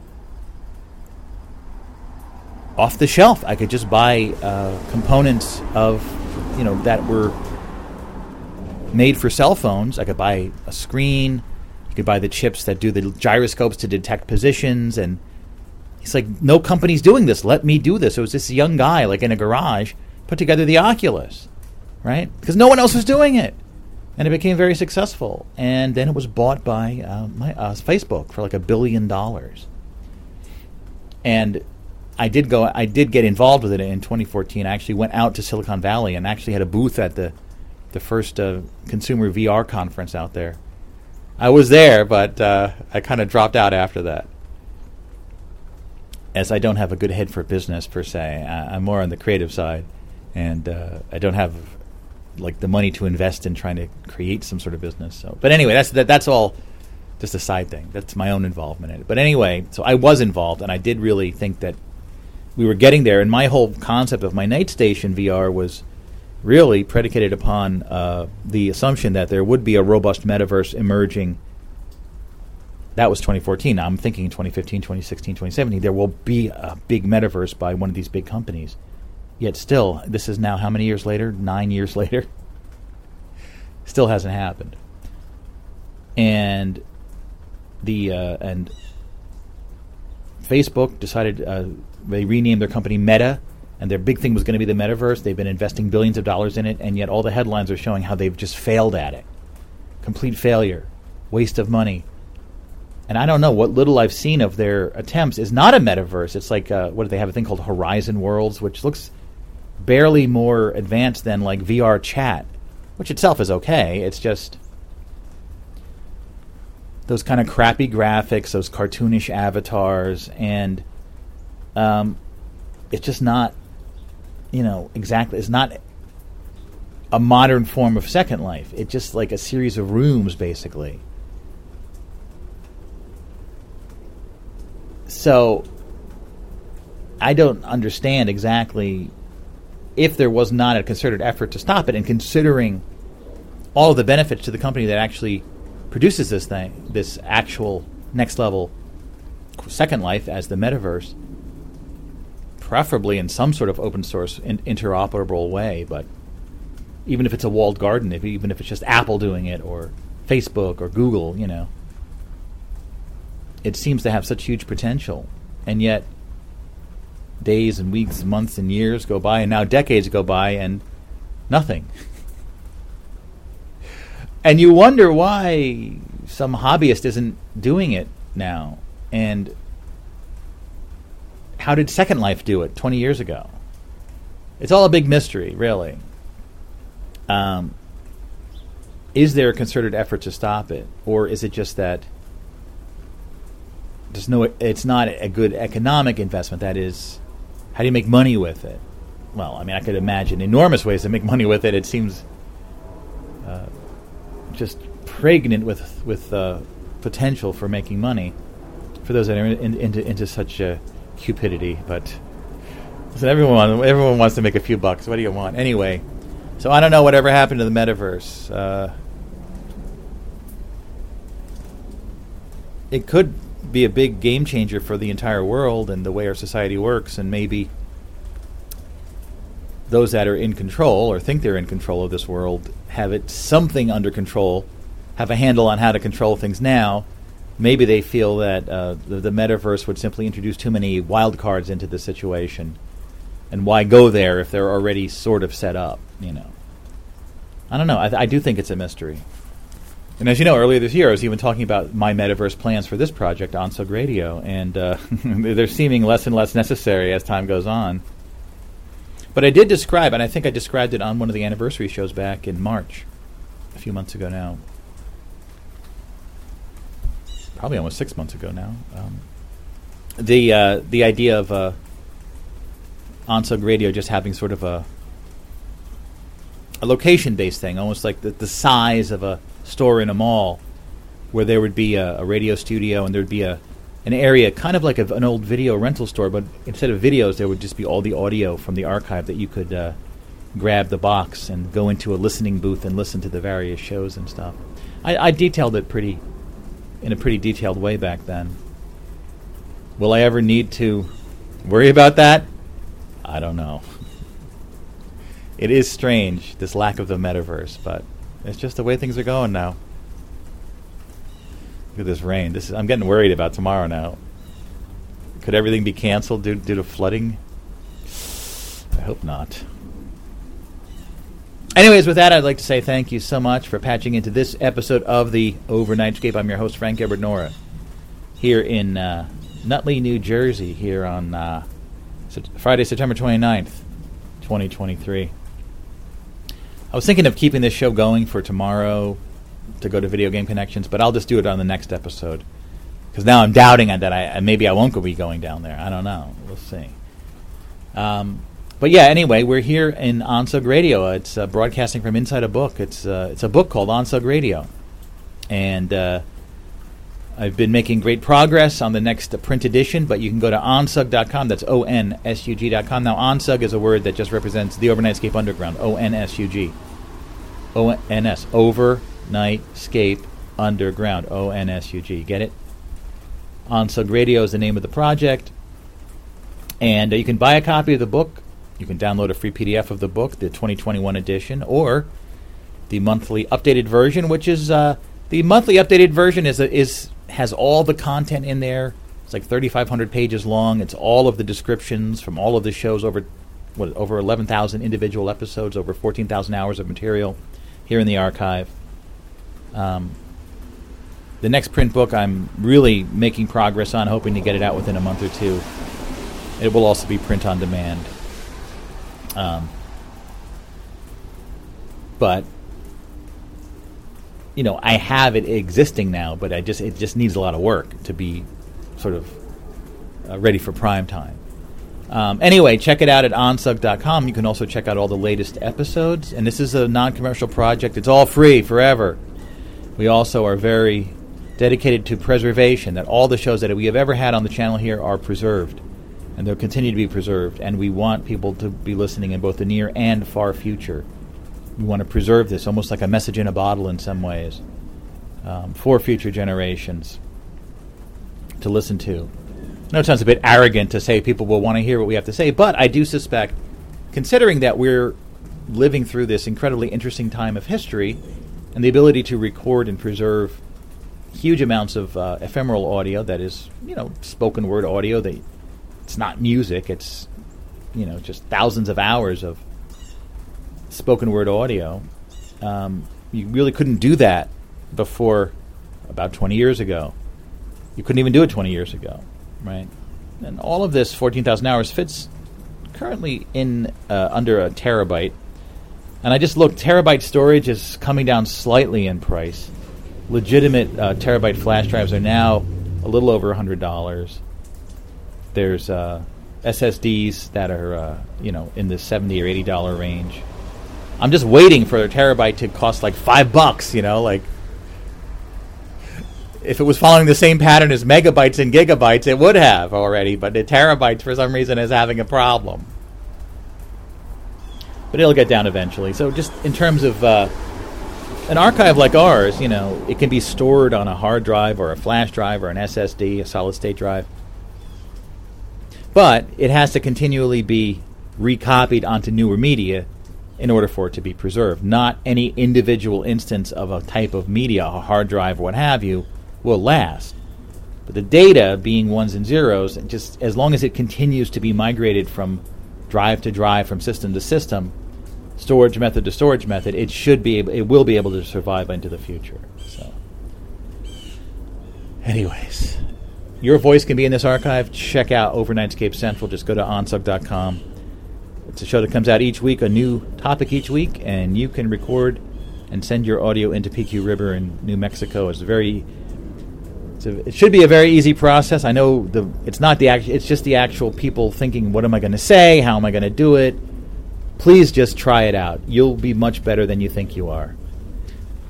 You're going to record. You have a phone already. You can record on your phone and send an MP3 file to PQ. Just listen to the latest episode of Overnightscape Central for all the instructions you need. And coming up, the next episode is going to be Zoo, Z-O-O. So we're going to talk about the zoos. It's a very rich topic. I'll have to tackle that this weekend. So please do. I think you'll enjoy participating in Overnightscape Central. Anyways, now we are going to head on over to a maelstrom in its own right of audio excellence. Semi-random audio delights here in The Other Side.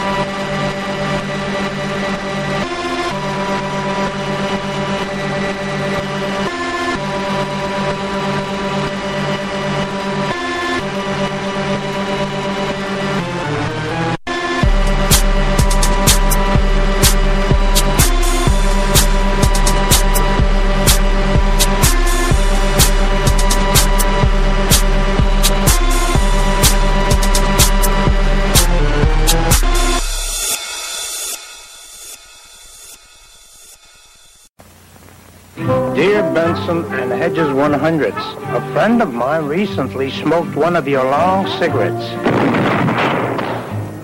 He didn't get any of those extra puffs you promised. Dear Benson and Hedges 100, so far I have not been able to enjoy all your extra puffs. But I'm not complaining. Dear Benson and Hedges 100s, I prefer your cigarette more than any other brand. Mayhaps someday I will purchase a pack. Keep those letters coming in, folks. We love hearing from you. At least we think we do.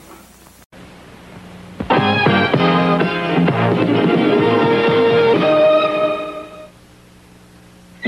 want a snack. Cracker Jack. I want a snack. Cracker Jack. We all really want a snack. What do they want? America's great fun family snack. Parents, you can be an instant winner of a super surprise. 5 Mazda GLC wagons, hundreds of Mattel toys for kids in your neighborhood, instant winner packets and specially marked Cracker Jack packs, or write for free packet at this address. Contest ends February 1981. Want to know what Tiny Tim is doing in the plastic world of Las Vegas? Read I Magazine. Want to know what Candy Bergen thinks about sex, leading men, drugs, politics, and parents? Read I Magazine. Want to know why the Bee Gees don't turn everybody on or blow everybody's mind?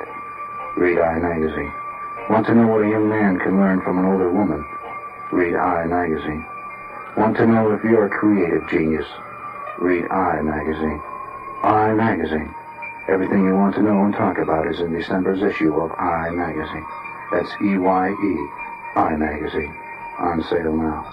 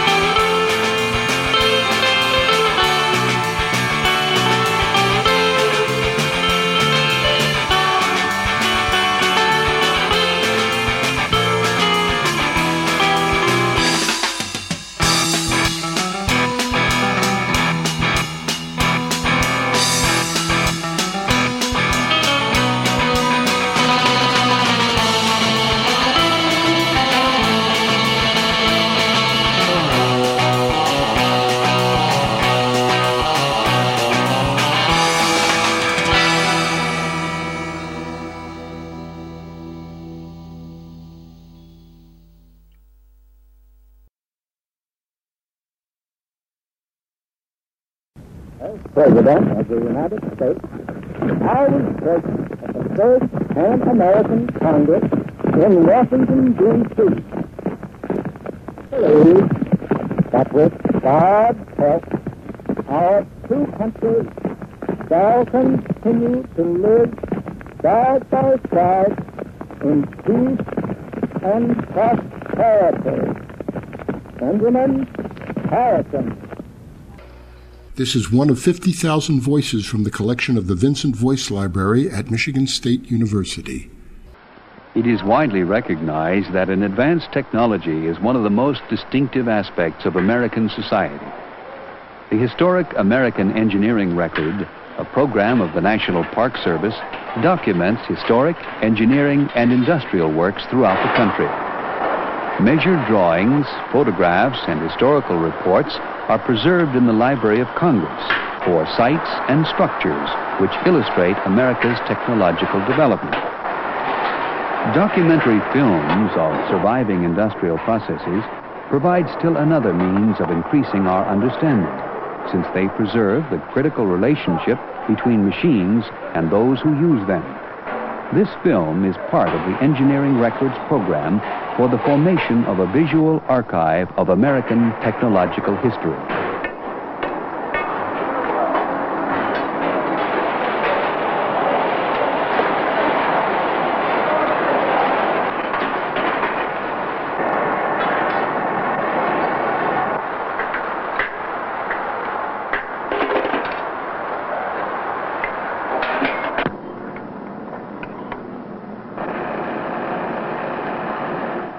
Seneca Glass Company was founded in 1891. Actually, a group of German immigrants living in the Cumberland, Maryland area formed a company. So they had to have a glass factory, a glass house, and there was a vacant one in Seneca County, Ohio. So with the West Virginia Charter in 1891, the Seneca Glass Company started in Seneca County, Ohio. In 1896, the natural gas was discovered in the Morgantown area, and so the Seneca Glass Company moved to its present location in Morgantown in 1896. We were at one time, of course, quite a bit larger than we are today. We had 20-some shops working, whereas today we have 11. We had 60-some cutters, whereas today we have about 12. Of course, back in the turn of the century, in 1910 and 15, there were no machines to make glassware. Any glass you drank out of was handmade somewhere.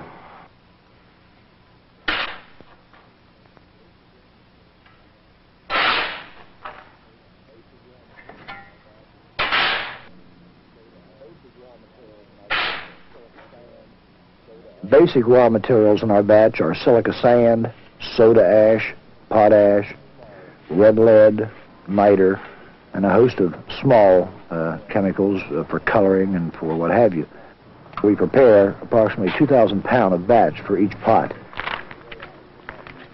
In mixing the batch, we, of course, weigh out into a batch card for 200 pounds of this or 50 pounds of that. And when we have all the raw materials weighed out into the batch card, we then use an overhead vacuum where we suck up all the batch into this holding tank. When this is done, we reverse the process, putting the hose into our mixer, and then release all the raw materials as our mixer is moving, so that all the raw materials are thoroughly mixed and broken up and go into the mixer.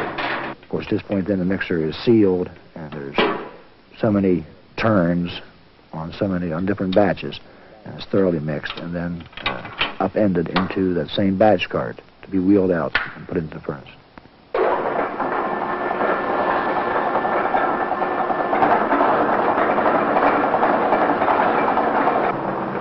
Or we have a different formula for every batch we make. Even the collards is different. Like you might think you could take a crystal batch and put any collar into it, but any substance that goes into this batch has to do with the collar. You know, how it turns out in the nature of the glass, how it works, how it gathers, how it behaves even when you temper it. Going through the layer, we had like a yellow that we had to keep changing the batch because the temper wasn't right on it. When you go to temper, it would explode. It'd crack. Anything you put in it, It's all important. The color is added to the batch actually for two reasons. One reason being that we can remelt the glass and again use it. But secondly, it acts as a catalyst in the melting process.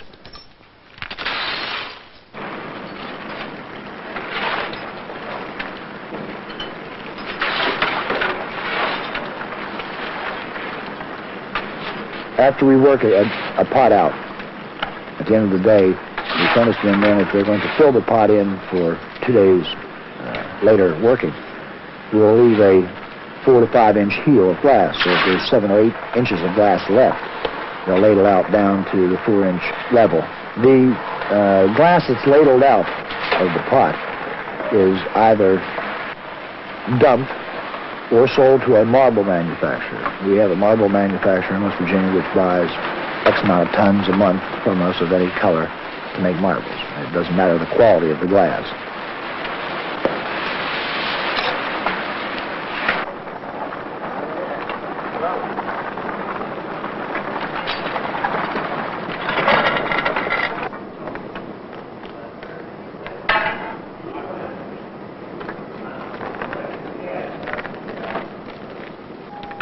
We take the batch along with the cullet and, of course, shovel it into a pot. It's called charging a pot. And it's shoveled in, and the pot is sealed up with a stopper and allowed to cook about approximately 30 hours. Some colors, so to speak, come around faster than others, maybe 28 hours or maybe 32 hours. He puts a rod in there. He sticks a rod right down into the glass and pulls it out. Then you hold it up like that, and you'll see little bubbles in there, see? Well, if there's bubbles in there, that's not quite cooked enough. So you put that back in, let it cook some more, and then later on you take another through. And you can see if your glass is cleared up, see? We use applewood on the end of a steel rod and do what we call boiling the glass, and actually churn it up, so to speak, to get the glass is cooking on the bottom up to the top and vice versa. The gatherer certainly has a very important job, because once he gathers a piece of glass, that is it. And if he gathers the wrong amount, whether it be too much or too little, then the whole item will end up wrong, even though it is the right shape. The first piece or two will be broken on the shop to check the weight, to look and see how thick the walls are.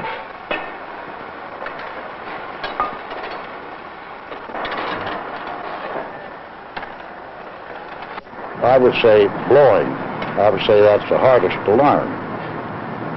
And you might learn to do it real quick, and maybe the other fellow will never learn it.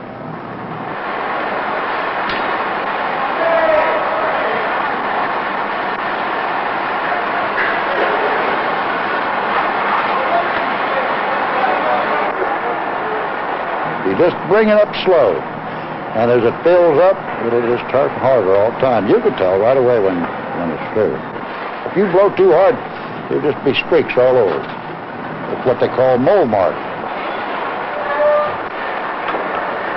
When I was learning my trade, I worked in the blowing room, and when I quit, I could blow, I could gather, and I could still go out there and probably gather glass. I couldn't blow and I couldn't pull stems because I don't have the knack of doing it.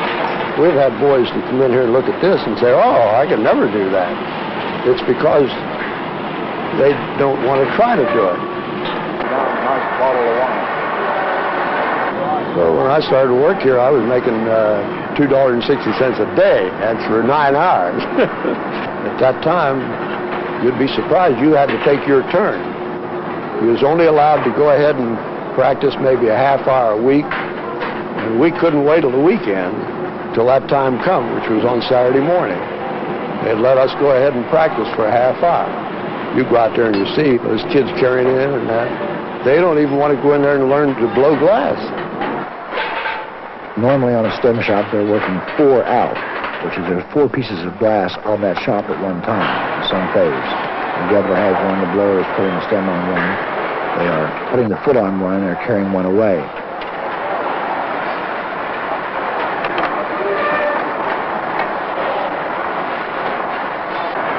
One person on that shop can throw it out of line.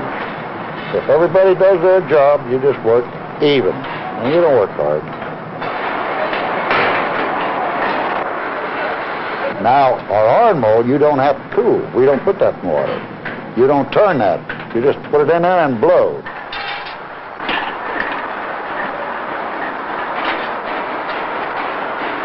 We have two different types of shops. We have a stem shop and a tumbler shop.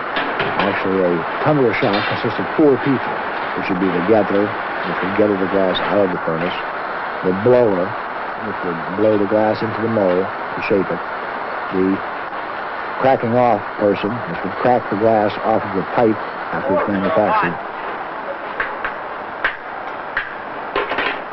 and the carrying in person, which would carry it from the shop into the tempering layer. So 4 people. On the stem shop, since we had a stem and foot, we would have 6 people.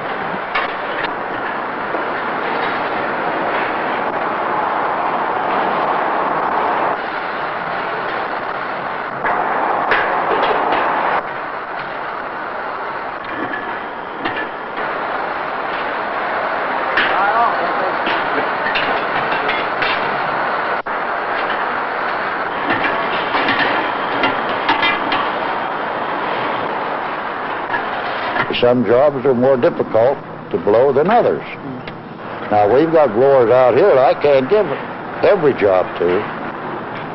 I've got to give him something that he can make. Some more difficult jobs, I got special guys you give that to. They can't all do the same thing.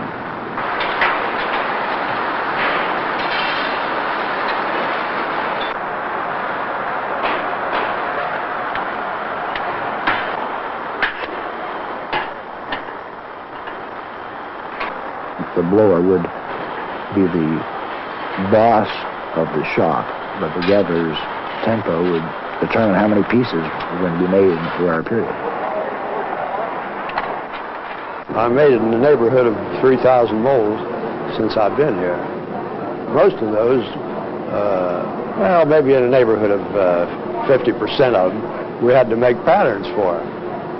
So you start out from scratch, you get your wood, you go ahead and turn out your wooden pattern, you put your hinges on it, get it ready to take to the foundry, and when it comes back, it comes back in metal, and then we've got to finish it. The mold, it just lasts forever.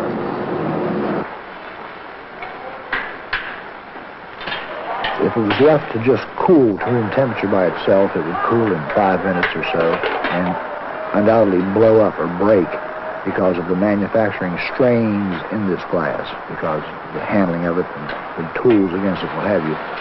So it goes into an annealing layer, which actually is a conveyor belt inside of an oven, temperature starting at 900 degrees and gradually cooling as it goes back.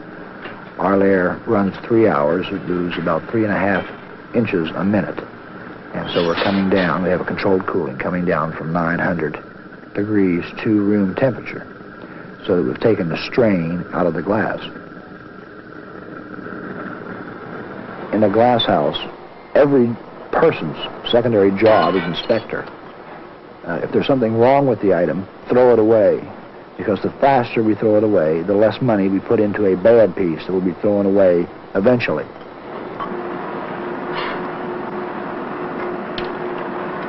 Every item we manufacture has a top on it. This is the part that's against the pipe. So we then must, as we call it, crack off the top to the right height.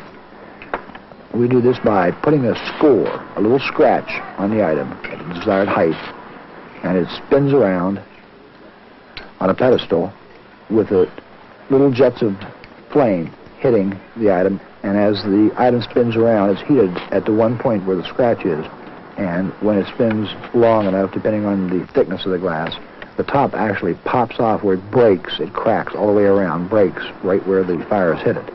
So then we just drop the top off and go with the next one. We have had people watch the operation in the hot metal department for 10 minutes and say, well, do you manufacture anything beside bases?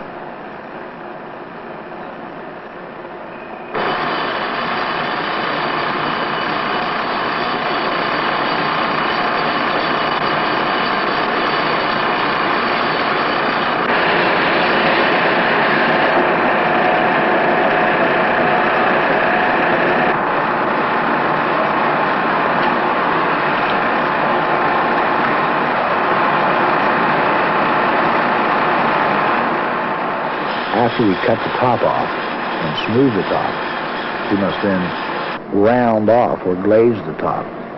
We put the items on as we call it, a glazing machine, which it sits on a pod which spins, and we fire polish the rim of the glass, actually melting over the top, controlled melting, to put the round edge on the glass. Well, this puts the round edge on the glass, but it also reheats the top and takes the temperament out of the top of the glass. So it, coming off the glazer, must be put into a re-annealing layer for another 3.5 hour process. And if we didn't, the top would be very brittle, and possibly in the washing it would just wring right off.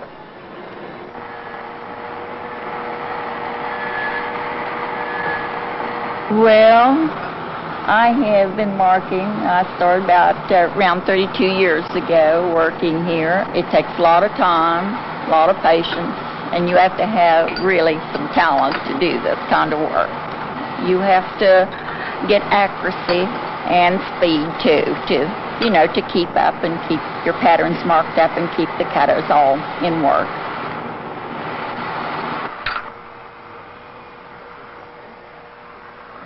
We have a sample of every cut pattern, whether it be the goblet or the sherbet or the wine or the cordial or the tea.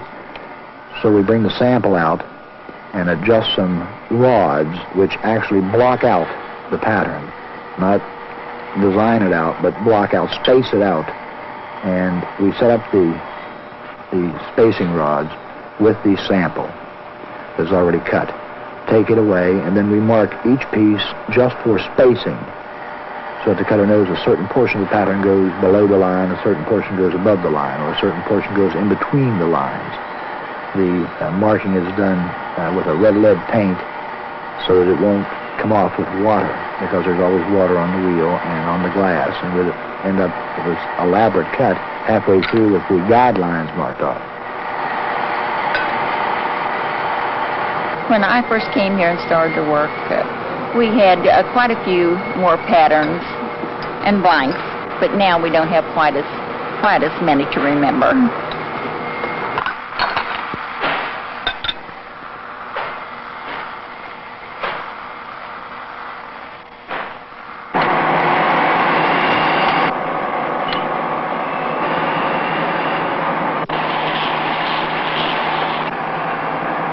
Now, these stones, they come from up in the northern part of Ohio.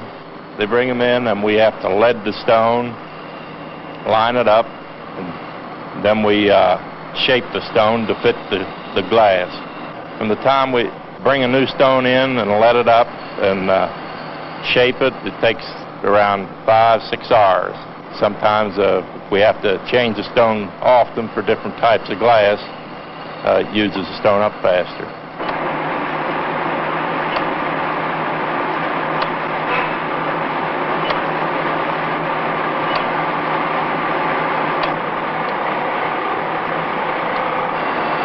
After you have the stone shaped and everything, it isn't too much of a job to cut the glass.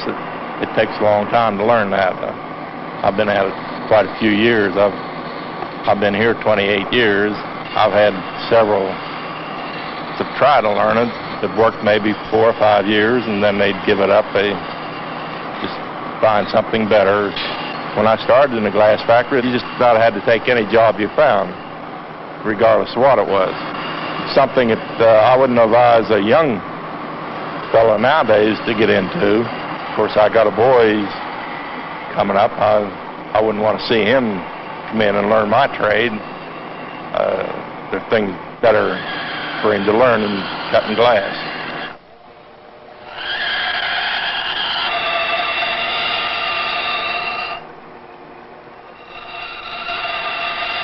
You take a look at a pattern, and you just about know exactly what stone to pick up to put on to make that tight cut.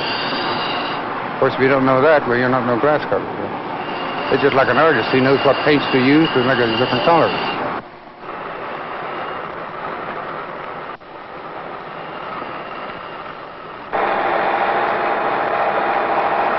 We use a cork wheel to polish the blemishes that occur during manufacture.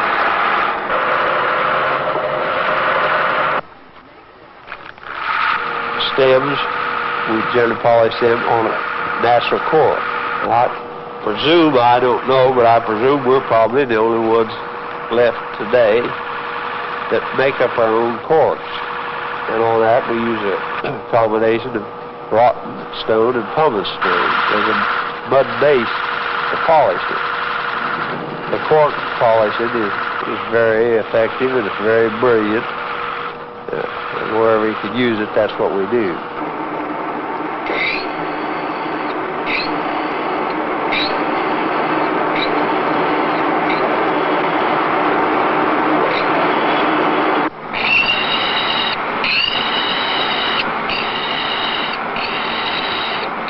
Some of the patterns we have to acid polish it because you cannot get down to those real small cuts.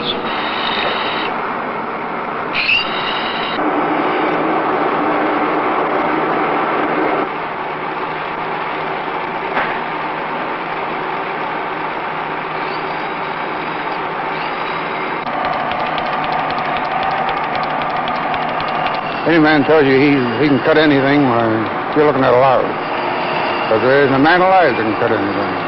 In 2 years you can learn how to cut miter, but you spend the rest of your life and still never be a floor cutter. It's more demanding. It takes an entirely deep concentration at all times. You can't be under any pressure. As you notice, there's nobody walking around. There's nobody leaning over your shoulder. They leave you alone. You know your job. You go ahead and do it. It's a shame there's not any more of us than what they are, but most of them are died off.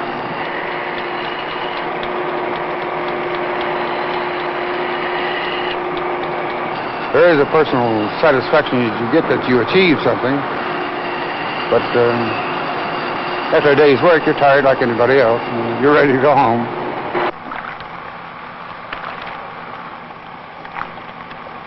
The red lead paint will not come off with water.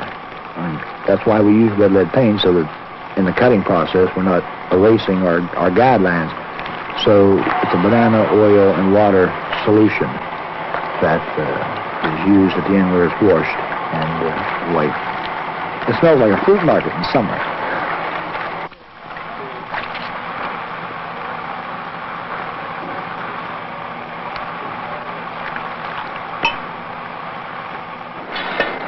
There's really no perfect piece of glass, just like there's no perfect diamond.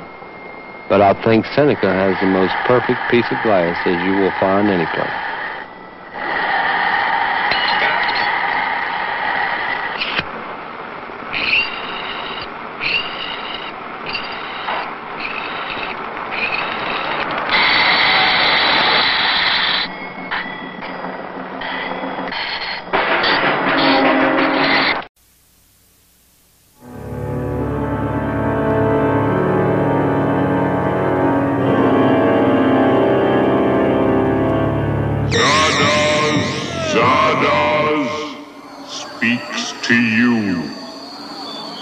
Chosen ones, the gun is good. The gun! Go forth and kill.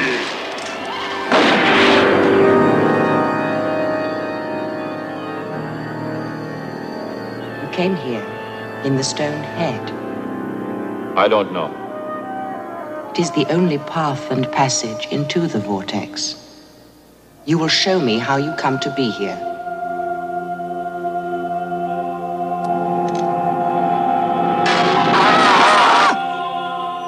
Tell me everything. My name is Zed. For Zardos, I am an exterminator.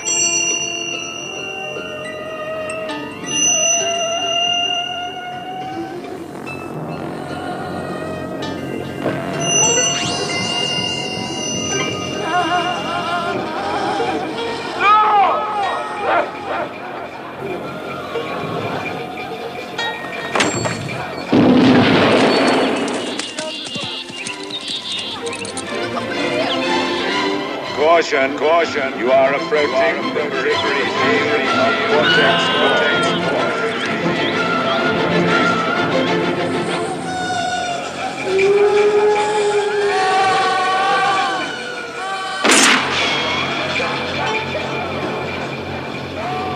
into the ring. Took a woman in his name, Zardos.